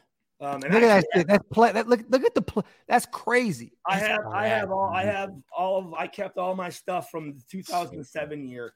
So this is our call sheet here. So this was the St. Louis Rams, August 24th, 2007 preseason. Well, anyways, this is a watered down version here. So you look here. Me and Graf both were like, I'm like, what the hell? I'm like leaning in like motherfucker. Yeah, we can't see none of that shit, Stu. Okay. Well, anyway, so this Just read it. Just read it. These are our plays, right? So Yeah. you put in the majority of your game plan on Wednesday and Thursday. Those are the biggest days, right? Friday is just kind of a fucking, you're just kind of popping through things, and it's kind of a brain refresher. It's just refreshing. Yeah. But Al would meet Rob Wednesday night. Yeah. And Rob would come in Friday. And remind you, this is like the haze in the barn, man. Yeah. Rob's like going, well, we're not running this. We're not going to run that. We're going to run this, but we're going to call it this. We may run this, but again, we're going to do it. And if Al asks, it's actually called this. And Al would go in and say, no, we're going to go through this stuff, right? Yeah. And you're like, man, like what's going on here, dude? Like what the hell what is this? Like we just wasted our majority of the week's practice, Yeah. So, and then it would not be a surprise at 11:30 I'd get a private call on my cell phone and I'd answer it and it'd be Al. Hey Stu, today in short yardage, why were you 2x3 outside the tight end and not 3x3? I'm like going, fuck are you talking about? What the fuck? You know what I mean? Like, hey, get your shit right and then you hang up. You know what I mean? Like, he was highly involved. He was highly involved. He was passionate. And I have a story about Al. But anyways, I digress here. So that year again, Rob's under the heat. It's his fourth year. And also now the defense, which last year kicked ass. And also now it's like, what the fuck's going on here? You know what I'm saying? The offense was actually moving a little bit. Now the defense is puttering around a little bit. So I was it was very easy to go, well, our safety's not playing well. And again, remind you, they had tried to replace me twice, beat both those guys out. And then talk your shit, Stu. We're in this Saturday meeting. Where's Jabril Wilson now? Well, fucking, I'll get to Jabril. So we're in this meeting, and Rob Ryan's standing up there, and he's got a newspaper, and he says, this is where it gets spicy, right? Okay. Coaches always tell you, don't read the paper, don't read this fucking whatever. But that's all those guys do when they don't want to go home to their families because they don't even know how to interact with their family because they're never around them. So they just look up shit. But try not to say the word. If you do, it is what it is. I won't. So he's up there and he says, the fucking media. Yeah. And I got, how did he phrase this? He said, how'd I go? He said, I got two FAGG. I got two maggots. I got two maggot safeties complaining about where they want. And all of a sudden, like, what the fuck? Derek Burgess turns around and he's like, Stu, did he just fucking? I'm like, call you a maggot with an F? What the fuck? I look at Darren Perry. Darren Perry is going, I don't know. And I'm like, what the fuck? And he's like, you're going to run it the way I fucking tell you to run it. I want to hear this bullshit. And I'm like, you don't fucking call out anybody, especially like that, in front of my fucking teammate. Because everyone's because right away, you're safeties, maggots, like, you know who they're talking about, right? Yeah. So then I'm like, Derek, I need to say something to him, right? And he's like, fuck yeah, you do. And I'm like, Mike, we need to go talk to this guy and figure out because Darren Perry is over here playing the fucking, I don't know what he's talking about. And I said, Mike, we got to go talk. And Mike's like, no, I don't want to. Like, okay, well. Trying to keep my job, man. Trying to keep my job. Hey, man, whatever. And I don't like, because I treat people with respect. And I don't like to be disrespected, especially for no fucking reason. And not in front of my teammates. I was just going to say in front of your teammates, nonetheless. Because they're all going like, what the fuck? And mind you handled this situation according like you. And I didn't. Yeah, again, I didn't say nothing in front of no one. I just sat there stewing, no pun intended. And I walk out. We have a walkthrough, and I walk outside, and I'm waiting. I'm waiting right by the doors, and Burgess is just staring at me laughing because he always liked to fucking get me fired up, you know. Derek Burgess was actually my best friend out there. Every Monday we would drink a case of Coors Light together. Only guy that showed up to my wedding in Virgin Islands. But anyways, dope. Love Burgess too. I saw Rob run out, and he's like, I said, Coach. He's like, yo, hey, what's up? So I said, come here, come here. He said, yeah, what's up? I said, what the fuck was that? What do you mean? I said, well, when my name is brought up in the same sentence as the word that, I don't fuck with that shit. You know what I mean? Like what's going on? Oh, Stu, nothing. No. It's not you. It's not you. I was trying to expose somebody. I'm And I'm like, what the fuck is going on, man? I'm like, okay. I'm just like, Coach, man, I don't like, that was pretty fucking disrespectful, man. Yeah. And like I said, we had a good relationship. I was friends with his wife and his kids and all that stuff. So anyways. Was it a flippant comment? Was it just something that came out because he was trying to drive a point and it was unfortunate, his word choice? Or I don't know. Okay. That really threw me back because up to that point, I thought everything was fine, right? You know, and that's sometimes these coaches, they don't have the balls sometimes just to have a man-to-man conversation with me. Let me know if I'm fucking up. You know, don't blow smoke up my ass. Like, you either blow, oh, I know everything's good. And then all of a sudden you're fucking gone, right? So, end of the year, and here's the deal. I remember we went down to, so then it's week 10, and we're playing at Kansas City. And that week, I kind of tweaked my calf a little bit, which also was my downfall. And in Kansas City, and I got sick. I got the flu. So I was throwing up all over the fucking room. And I hydrated. I go out Sunday before. I tested out, and Lane Kiffin and Rob Ryan come over like, let's do how's it? I'm like, I can go. They're like, hey, you know what? I don't think we need you this game. I think Kansas City is down. I think we got enough guys out there to beat them. Like, you rest up and get ready for next week. Well, I go there on Wednesday, and fucking Hiram Eugene's starting. I'm like, Hiram Eugene, the dude that's like fucking is like, you know, the dude on How High or what's the movie with Dave Chappelle? It's about Half Baked. You know, the guy on the couch that like never says anything. You're cool. Fuck you. You're cool. And I'm out. The guy that's kind of hanging out here, Hiram Eugene's gonna fucking, he's starting over me. Like, Hiram Eugene is the guy on the couch. That's hilarious. Just like what the fuck, right? So I'm like, okay, whatever. And sure enough, here's the deal though.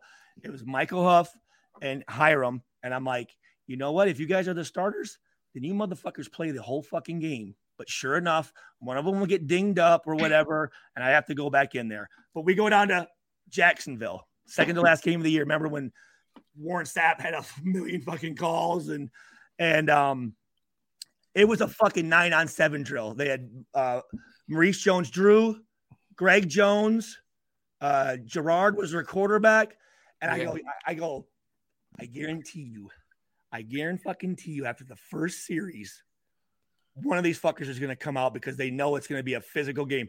Sure enough. So I go out there and fucking play. And usually you go right from the locker room, the bus to the tarmac and get on the plane. Well, we had to go like through regular check through at the airport. So we all, you know, we're sitting there waiting. We go to a TGI Fridays or whatever. We're kind of sitting there having a beer and whatnot. And fucking Lane Kiffin comes over, sits right next to me. I'm like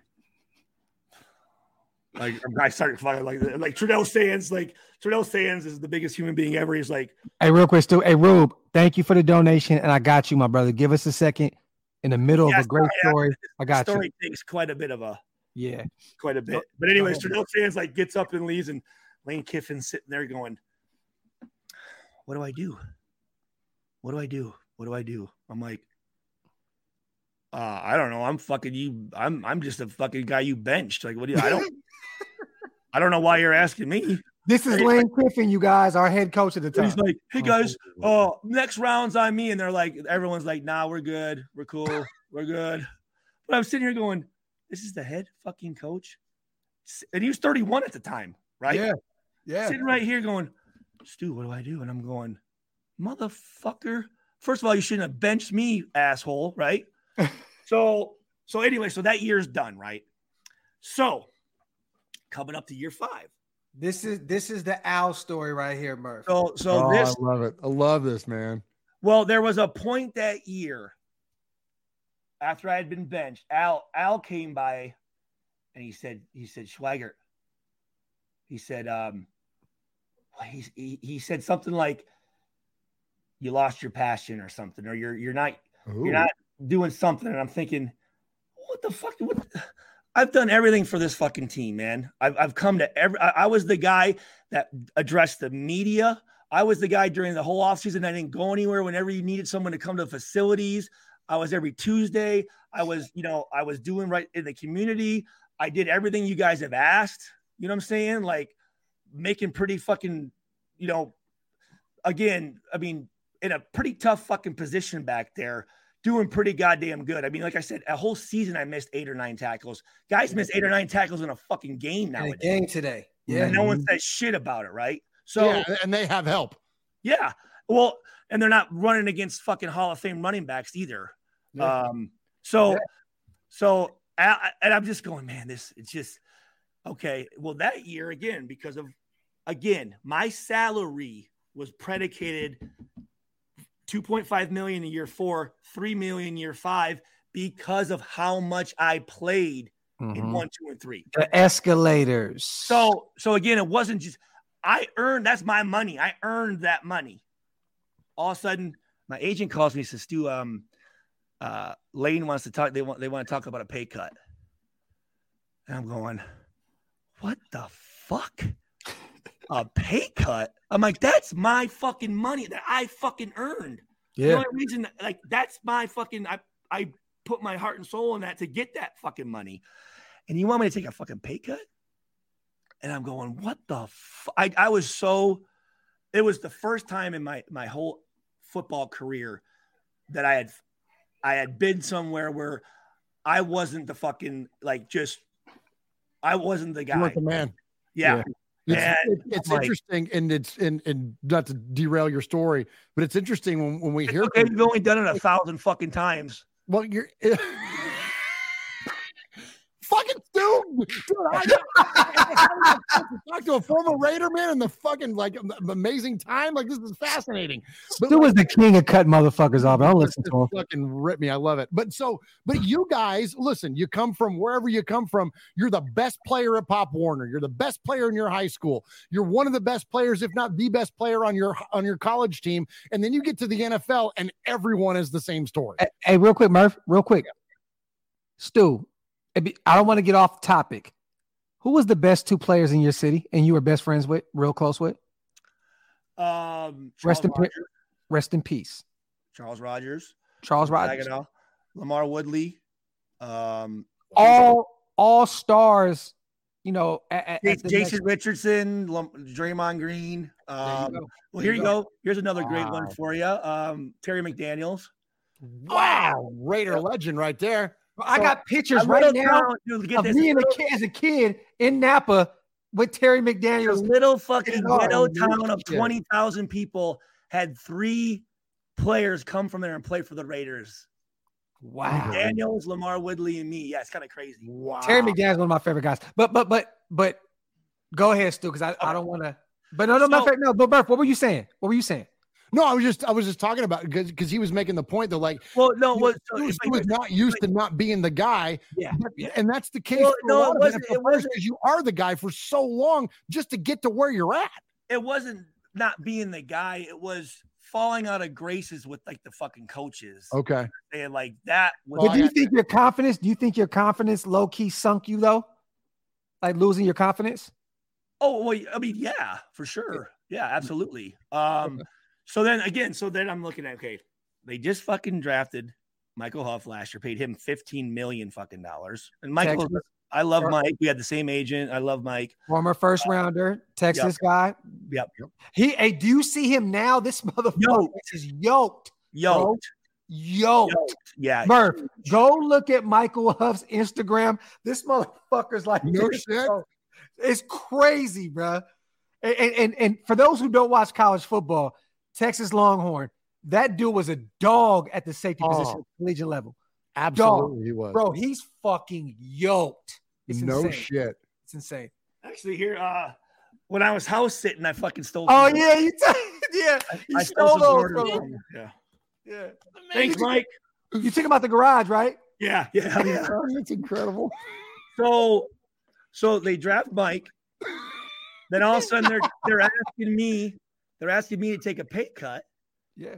And then they sign through free agency Jabril fucking Wilson to like $28 million. I'm thinking, you want me to take a pay cut, but you're going to give some guy that's never fucking a fucking bum done anything for the Raiders, and you no want shade to Jabril, but all shade a bum. Well, no, here Jabril Wilson. It was about timing. He wasn't even the starter that year. Someone got hurt, and he played decent. And they won the Super Bowl. Yep. He was a free agent that year. Yep. So I'm like, okay. I go. You know what? I said. I started to feel myself a little bit. Right. I started to think, hey man, I know there's other teams. One being Denver with Shanahan. I had a 2-page spread in their program in Denver. Every game he'd come up and say, "You're a hell of a player, Schwager. You're a hell of a player." So I'm like, fuck this shit. I said, you know what, Al? I said, take that contract and shove it up your ass. I said, cut me, get rid of me. And this is like in February.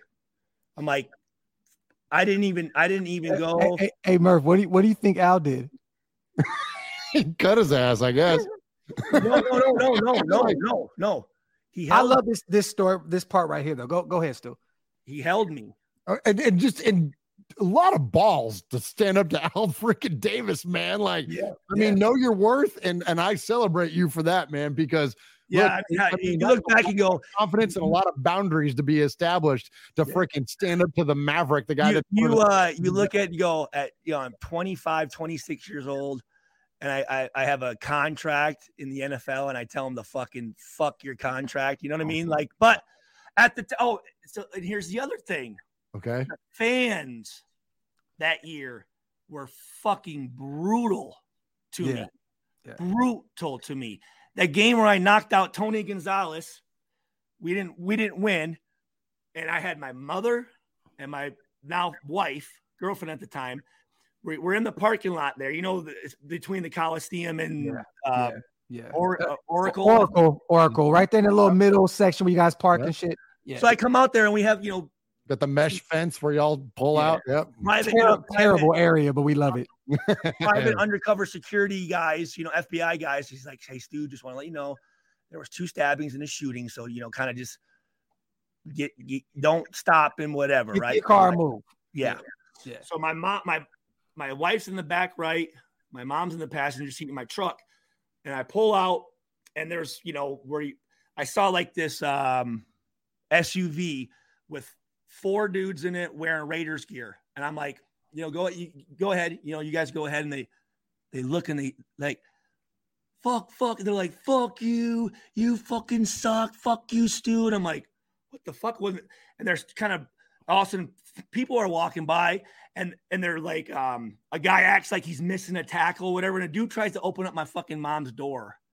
So I jump out, and luckily that same security guard saw this happening. He said, Stu, get back in the car.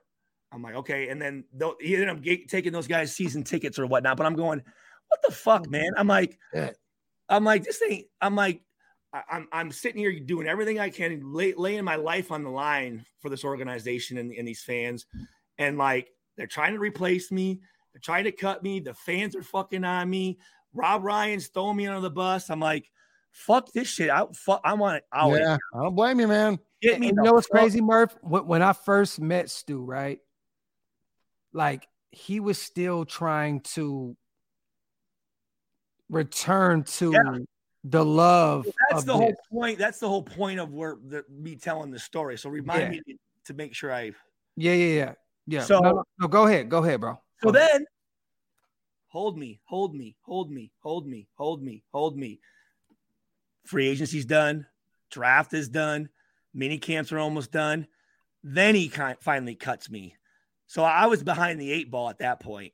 Yeah. That's when I went to Washington. And actually, Steven Jackson was the DB coach. Steven Jackson is a Purdue cornerback. So I'm thinking, oh, this is great. Sean Taylor had just passed away. God rest his soul. Rest in paradise. You know, we came out together, so I was close with Sean. I mean, not as close as you guys were cool. Yeah. And they didn't draft no one, and they had Reed Doughty was their Reed Doughty, and then homeboy from LSU. Fuck, he's all steroided up. His brother played for the Ravens. Damn, bro. Why am I feeling? Hold on. Big, ugly face ass, ugly fuck. Fucking and he worked 32. A safety from LSU? Yeah, his brother played with Ed Reed in Baltimore. Damn.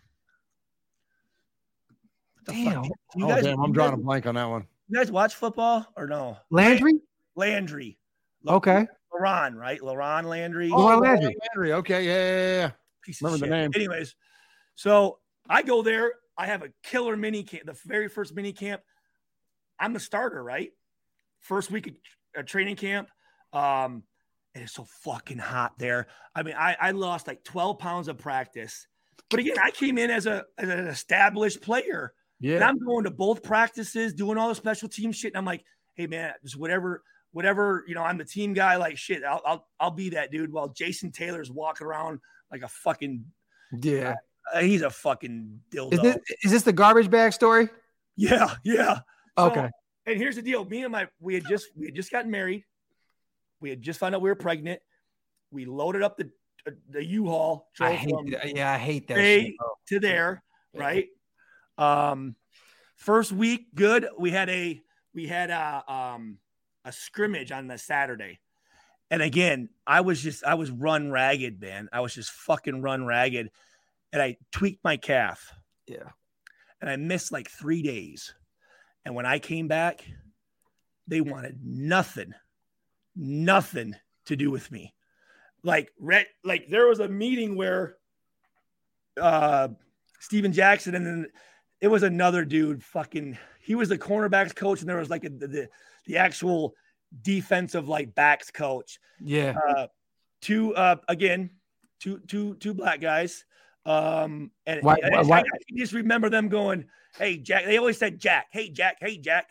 Well, there's a meeting where the entire like 30-minute meeting was him calling me out, Steven Jackson. And like, I'm like, what the fuck, dude? Again, these guys I don't have the luxury of these guys knowing my background. So they're probably like, this dude's a bum, right?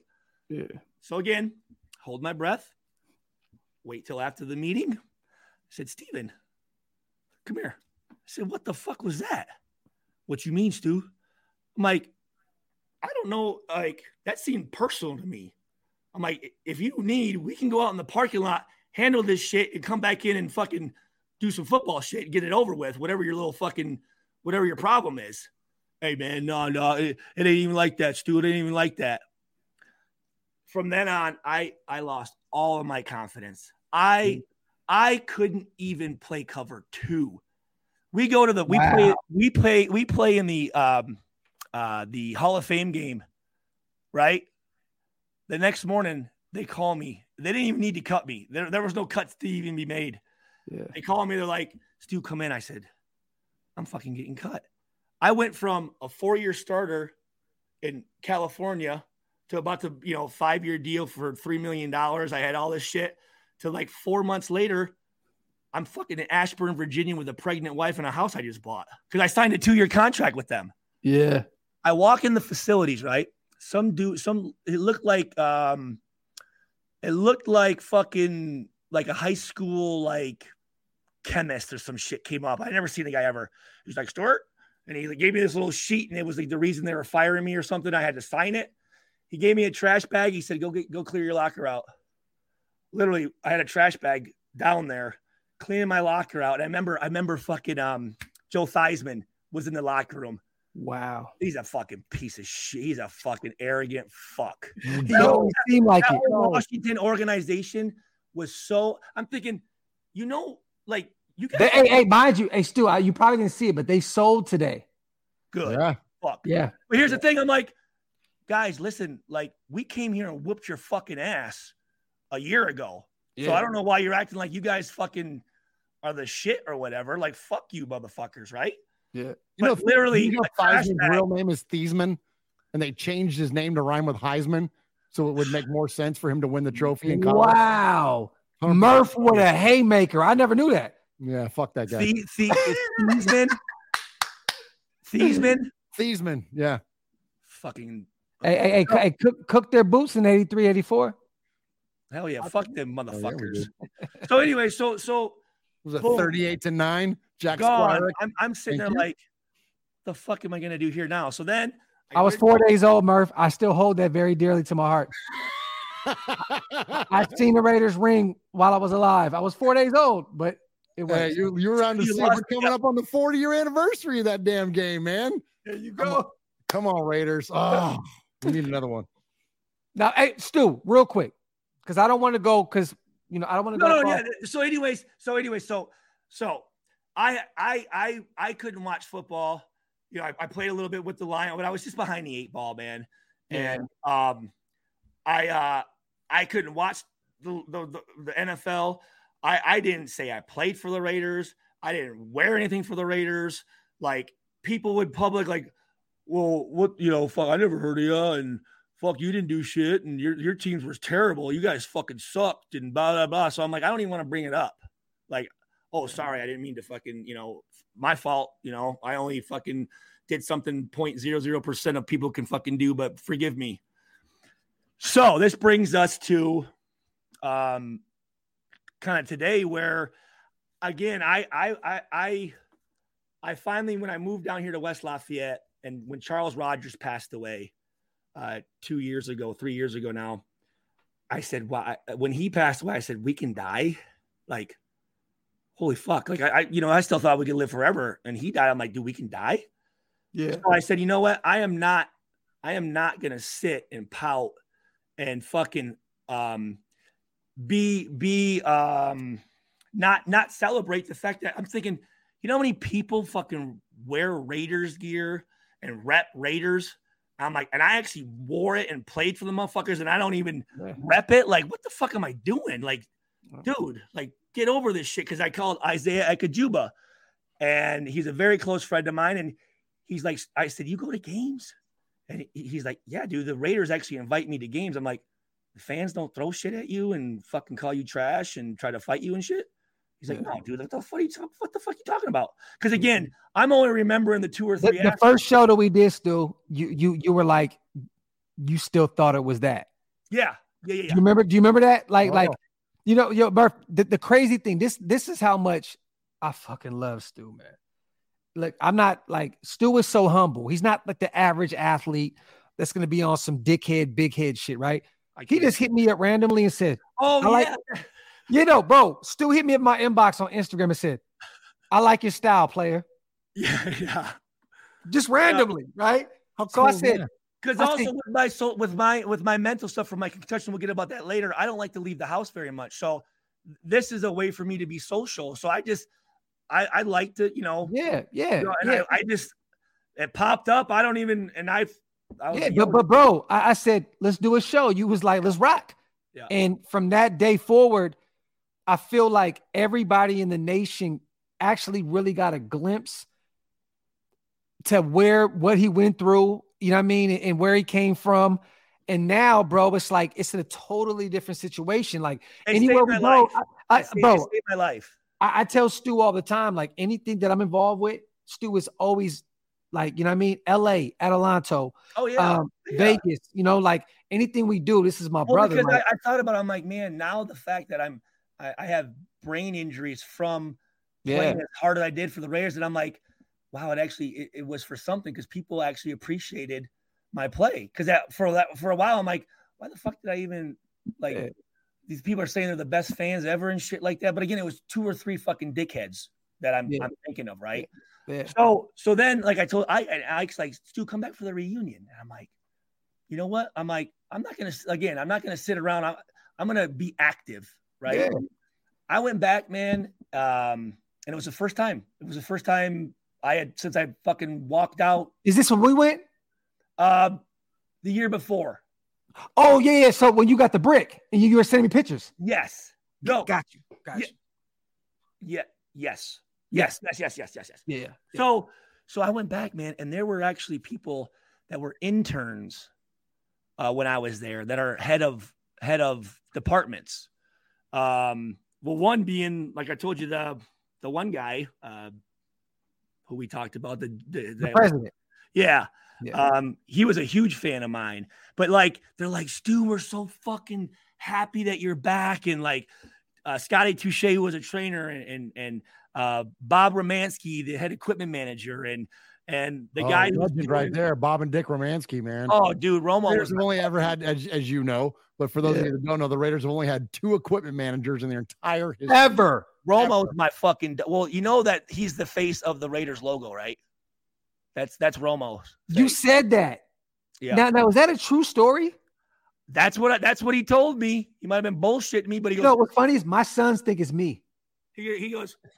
I swear to God, bro. My sons they think that I'm the logo. Like to this day, they're like, Mom, you can't tell me nothing. That's Daddy. Like that's really him. That's awesome. I used to love because Romo still had a office in there, right? And I always wore throwback jerseys, and he loved hockey, so I'd sit there and talk to him about hockey. Yeah. And he wore them big old like blue blocker, like those shades, and he had one foot was bigger than the leg was taller than the other one or whatever, right? And he goes, Swat, Stu, come here. I said, what the fuck you want, man? He goes, and he started pointing at he goes, you see this? I said, what about that ugly ass fucking pirate right there? What about that fuck? He's like, that's my face. I was like, oh shit. Oh, that's amazing. Yeah. So yeah, can I ask you about another legend in the locker room? Yeah. Can you? And I'm sorry. Again, I know we're running long and everything. No, look. We're here until you're done, Murf. Yeah. Go ahead. Okay. All right. Talk about Run Jones. What a presence he was. Very Run Jones. Not talked about enough. But when you mentioned the Romanskys, it made me think about Run Jones. That is, you can't get more legendary than Run, and unfortunately, under-celebrated. Talk about Run Jones. Run. Obviously, I remember when I got there, I'm like, who the fuck is this guy? Because Murf is the fucking GOAT, bro. Hey, say that shit. That shit is fucking like, phenomenal. I'm like, this dude's just kind of fucking, all the broken blood vessels because he liked to drink. You know what I'm saying? I'm like, always smelled like booze. I'm like, who the fuck? You told me that too. You like, hey, who is this motherfucker? And like, he lived there. There was an office with a bed in it, and he would go out to the bars. He'd take the Raiders like the shuttle van. They go pick up. Yeah. He'd take it out and he'd go pick up women and bring them back to the Raiders facility and bang the hell out of them. Fucking hey, Run is the GOAT. I was like, hey, Run. He goes, Stu, what the fuck, man? I go, you get any pussy? He goes, what the fuck you think? He goes, she's still up there right now. I said, you better get her out of here before Al comes around, man. He goes, Al's the one who told me to keep her here. I'm like, shit. Yo, let me find out Al was the greatest team. Oh my God. Oh my God. But going back, like Romansky. So my rookie year, they have a kids camp and we sign autographs, and his daughter and son, I said, hey, because my older brothers and sisters, I've been around kids. I love kids. I have 4 myself. I wish I could have more. God, Tyler and Abby. Well, anyways, I had him sit with me while I signed all these autographs, and his daughter, he said, Stu, he goes, her code, all her stuff was a number of mine. I don't want to say in case but it was 30. He's like, she still uses 30-30. And when his wife was going through cancer treatment, I got her flowers and all that stuff. And Bob's like, Stu, like, don't you want some gear or whatever? I'm like, give me your address. Before it beat me there. When I got home for my very first time, I had a box, probably $7,000 worth of fucking Raiders gear, man. And I actually cried, man. Just like, it was really cool because people were like, Stu, man, you are exactly the same as you were back then, man. You know, and it was to go back, and I have a little thing on my channel. I say to get this back in my life was such a huge part of it that you know how hard it is to avoid something, right? Yeah. You know what I'm saying? Like to be mad at something like that, you know what I'm saying? I'm like, fuck that, man. And really Ike. And then hey, Stu, look, let me tell you real quick before you go on to, I want to say this real fast. Cause I don't think I've ever said this, but like, you my family, right? You're my brother for life, bro. Like, but for me to be able to be a part of your story, your comeback story, thank you for allowing me to be a part of that, bro. Because thank you for bringing me into the because again, remember I said, wow, I'm like, no, you were really struggling at the beginning. Like you were like, I don't think people want to see me. Yeah. And I'm like, bro, you have a story, bro. Like, and back then, you know, Stu was shocked because just like you did, Murf. What did I do? The same thing Murf did when he first came on the show. Former 3rd round pick, produced interception leader. And Stu was like, yo, you did your homework. I'm like, bro, I know you. I grew up watching you, bro. Like, hell you know what I'm saying? So what do you mean? And he was like, I used to use you in Madden, Stuart. Here's the other thing, and he was, bro, one of the greatest in Madden ever. I do. He was pretty good, man. His speed was like 96. But you were. Hey, here's the thing, though. You ain't fast like that in real life, though, bro. I'll dog walk you, but I hear you, though. With the UAs. No, but the thing that was great though is I got to see the fans from a whole different perspective because I remember there was times I'm thinking these motherfuckers like they get madder and more worked up than fucking we do, and I'm like, what the fuck? But then when I got to understand why you guys do because you put so much into it. The culture, it's deeper than just a football team. Like bro, you played for the Lions, right? Or you played for the Giants. You played for the Washington Redskins at the time. You're a Raider. You're not a Redskin. Amen. You're not a Lion. You're a Raider. Like the thing with us is, bro, we're different than anybody else. It's like, oh yeah, cool. You know, and two, like the persona. Like is totally like I was like a throwback dude, man. Like I wasn't like a pretty white dude with like lined up and shit, and you know, looking. I had the long hair, the beard. Like we get drunk. You know, me and Coop fucking going out to Ricky's and love Ricky, bro. Oh, rest in peace to Ricky. Rest in peace, Ricky Ricardo. His wife Tina. Oh, love Tina to death. But that's the other thing is I want to be able to let the fans know what, because again, when you go to games, you're so far back, right?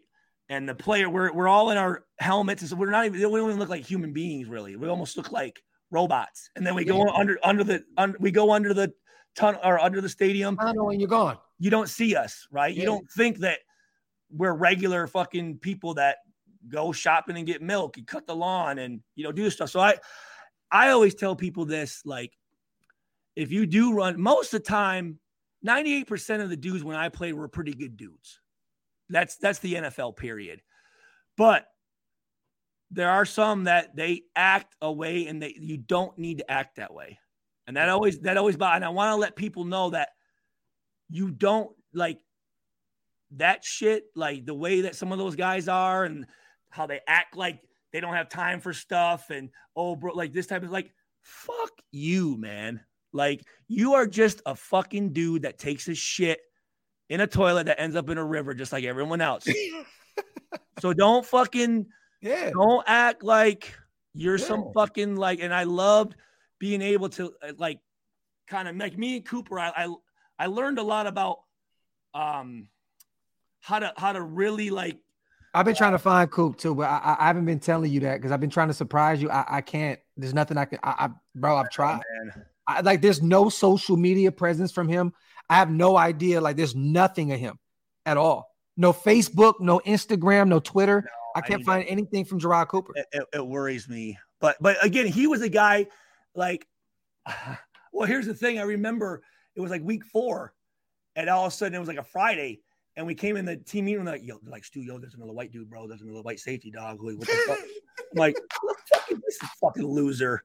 Because we got him off waiver wires because he flipped his fucking excursion fucking driving drunk. And I was like, okay, I can fuck with this dude a little bit. You know what I'm saying? Like, we went to San Diego. So this is like, no, this might have been Saturday morning. And we fly to San Diego and there was 2 locker rooms. And this is a Plunkett story too. There's 2 locker rooms. So I'm kind of with like, you know, the younger guys. And since Cooper just got there, like I go in the locker room and he had like a corner stall. His pants are already on. His socks are up. He's spatted. I see all these fucking tattoos. He's got these like Hollywood glasses on, and he's just fucking bumping the techno. And I'm like, what the fuck is this fucking psycho, right?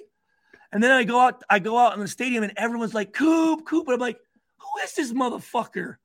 And then we became close friends because I had an ICP book bag, and he was like, he's like, you a juggalo? I'm like, I've been a juggalo since '94, and then after that, dude, we were inseparable. But that game, and Cooper will. We're showering again. We're in a different shower, so we're showering with like the coaches, and you know, Plunkett was part of the radio crew. Plunkett came in that motherfucking shower, dude. And me and Cooper were like, his bush was fucking, we were like, what the, like me and Cooper were like, what the fuck, dog? 70s porno. Bro, I'm like, Plunk. God, doesn't that shit get caught in your zipper? I mean, that's got to be uncomfortable, bro. Hey, what's funny is, doesn't a bush sound like a plunk? Yeah, I mean, yeah. Who's the real Super Bowl MVP? He's just. Hey, Stu. Hey, this is the best way. This is the best way to end this show. That's the Patriot way. That's the Patriot way, man. Oh my gosh, that's funny shit. That's the Patriot way, man. Hey, dude. Hey, that's hilarious. Hey, and then on Plunkett's bush. Oh my! I will say this though. Later, and I'm thinking this. Going back for the reunion. I'm thinking, like, there's gonna be the legends, and there's gonna be like the rest of us. That motherfucker, you know, what I'm saying, dude. Everybody kicked it together. We had a thing that said, hey, your name and your year and position, and everyone from fucking Rod Martin to fucking Romanowski to fucking I played with Rich Gannon, so not Rich Gannon, but I mean dudes from everybody. Valpiano. Phil. Yeah, just coming up like, hey, how's it going? We just chopped it up with them. And then I got to go back for when Woodson had his Hall of Fame thing when they played the Kansas City Chiefs. So they brought all the Raiders legends there, right? With their yellow jackets. Yeah. God damn it. Forgive me. He was an offensive lineman back in like the 70s, and he's in the Hall of Fame. Art Shell? No, fuck Art Shell. Art Shell's a fuck. Art Shaw is the first one that comes to mind, but no, a big white dude. White dude. Was he on the right? Was he on the right side of the line? I don't know. But he's older, but big son. Oh shit. He only played for the Raiders for a couple of years. At the end of his career, he was a Charger. I know it's not Sims. It's shit. Lyle? I'll land on it. No, and I missed where you said white dude earlier. God dang it. It's around the chat room. Come on. I'm trying to think who that is. 3-letter last name. No, it's not Otto. It's not Otto, you guys. We know Otto. It's God dang it. I'm embarrassed. I can't remember this off the top of my head. This is making me like. This is driving me nuts because Ron Mix. Thank you. Ron Mix. Much respect. Matt Marinovich, Easy Raider. Yes, that's who it is. Ron Mix. We're in the alumni suite up there, you know. And I said, first of all, hey, thank you for, you know, everything you did, you know, as paving the road for us young guys. And I said, could I get a picture of you holding your, you know, having your Hall of Fame ring up? He goes, fuck that. And he gave me his Hall of Fame ring. And I have a picture with me with him in his yellow jacket and his Hall of Fame ring. But like, literally like, oh, I'm Lester Hayes. I got a chance to, oh my gosh, the judge. I'll tell you one Lester Hayes story. So this is up in training camp up in Napa Valley. And, I remember it was during, after individual period, Willie Brown said, "Come here, boys." And he pulled us in. He goes, I got a special guest for you. And I see this guy, you know, and looks like he can still fucking play, right? And he got up there. He comes in there. He says, still got stickum on his socks. Just sweating. Got a towel. I didn't give a fuck if it was my mama across that line. I was going to beat that bitch's ass. I was like, oh, I'm like, okay, I get that, but I'm like, I don't know if with the new rules, I don't know if you can do that. Fucking stupid. Oh man, dude, yeah. Real quick, man. I don't want to keep Murf on because I know it's 1 o'clock in the morning out there. Hey, Murf, did you get my number? Yeah, I got your number, man. I'm going to reach out to you. And I got to tell you, and before you sign us off, man, much respect to you, Graf, for inviting me tonight, man. It's always fun to chop it up with you. I will say this: we had good energy. You know what I'm saying? It was fun, man. Really fun. And Stu, great to meet you, man, and great to share some space with you and hear the old stories, man. And I've been taking notes this whole time, and I got more shit to ask you about. I have thousands. Oh no, hey, so this is cool. To the next one, man. No, Murf, because look, the Graf and Stu shows are weekly, so let's do another one of these. I would love to. I would absolutely love to do that. The cool thing is, man, you know, we know how to, because Murf's been doing this for so long, like so. We know how to let people just do their thing, talk, and you know, I mean, kick back and jump in when we need to, right? And like with Stu, what's up, bro? Wait, hold on. I was gonna say I just saw something in Murf's background here. Oh my gosh, I love that. I love all of his reference gear, man. Oh yeah, there we you got go. The same Woodson. Heck yeah. I got great Woodson stories too. Oh yeah, hey, we got Wood coming on shortly. I promise you. I've been telling her. Ray Buchanan is coming in a week from today because his son, they have the spring game at Purdue. Big play, Ray. Stu, let's get him on. I know. Yeah. Let's get him on. So Ray, maybe we can get him on. We got, we spoke, like Stu spoke with Aiden O'Connell, starting quarterback for Purdue. And Payne Durham, tight end. Payne Durham. So we should have these guys on shortly. But, hey, Stu, man, look, you know, let me say this, right? All the content creators, we get all the fucking, you know, the flowers and shit for what we do. But like, bro, like without you, it's a lot of work though. It's a lot. No, it is, bro. But definitely is. But much work goes into it. But brother, like when we have you on, you make our lives that much easier because you've been through so much, and you know, a lot of people wish that they were so near and dear to this team like you were, bro. Like, you know what I mean? Like we're Raiders, like, but you were between those lines. You know what I mean? So. You know, at the end of the day, bro, like you are one of us at the end of the day, bro. Like well, you guys give me an outlet. This is mental health for me. This is therapy for me. It allows me to be social, but from the safety of my own house. Yeah. And when I say safety, I'm not scared of anybody. It's hard for me to get Stu out the house. I'm telling you right now. I'm scared of what someone's gonna say, and I don't have I'm gonna tell them to go fucking eat a cock, and then who knows what happens. You know what I'm saying?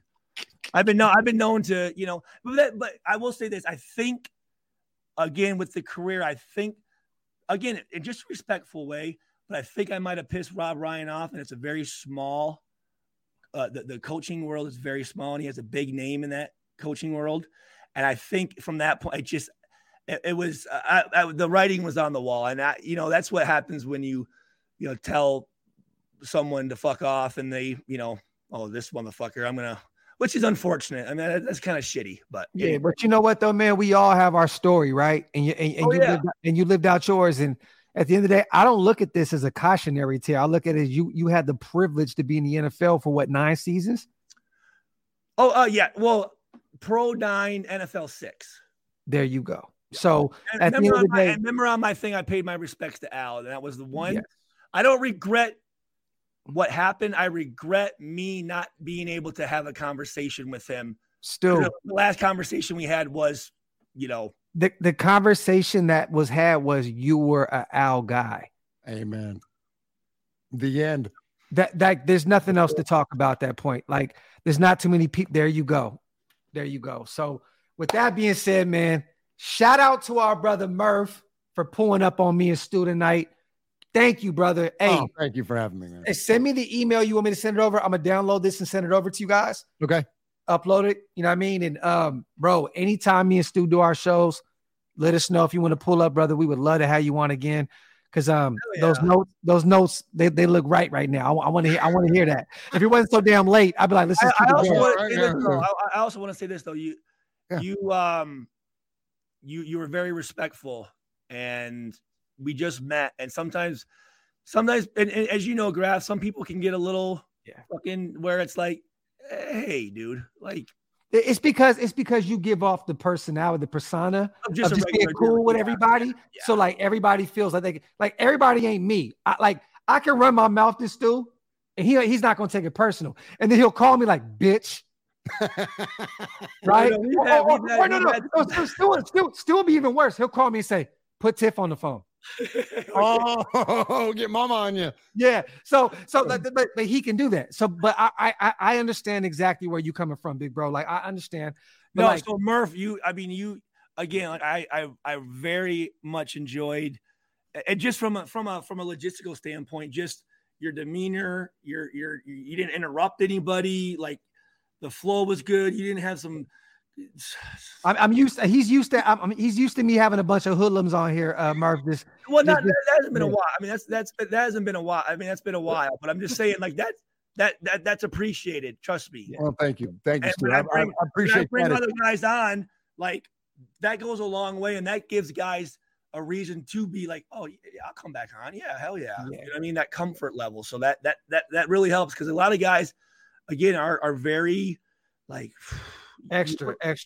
Yeah. Read all about it type shit. So yeah. Well, I appreciate you, Stu, and I've enjoyed our interaction. And look, at the end of the day, and I think Graf, I'm not one. And if anybody asks you for money for an autograph, fucking tell them to say fuck you.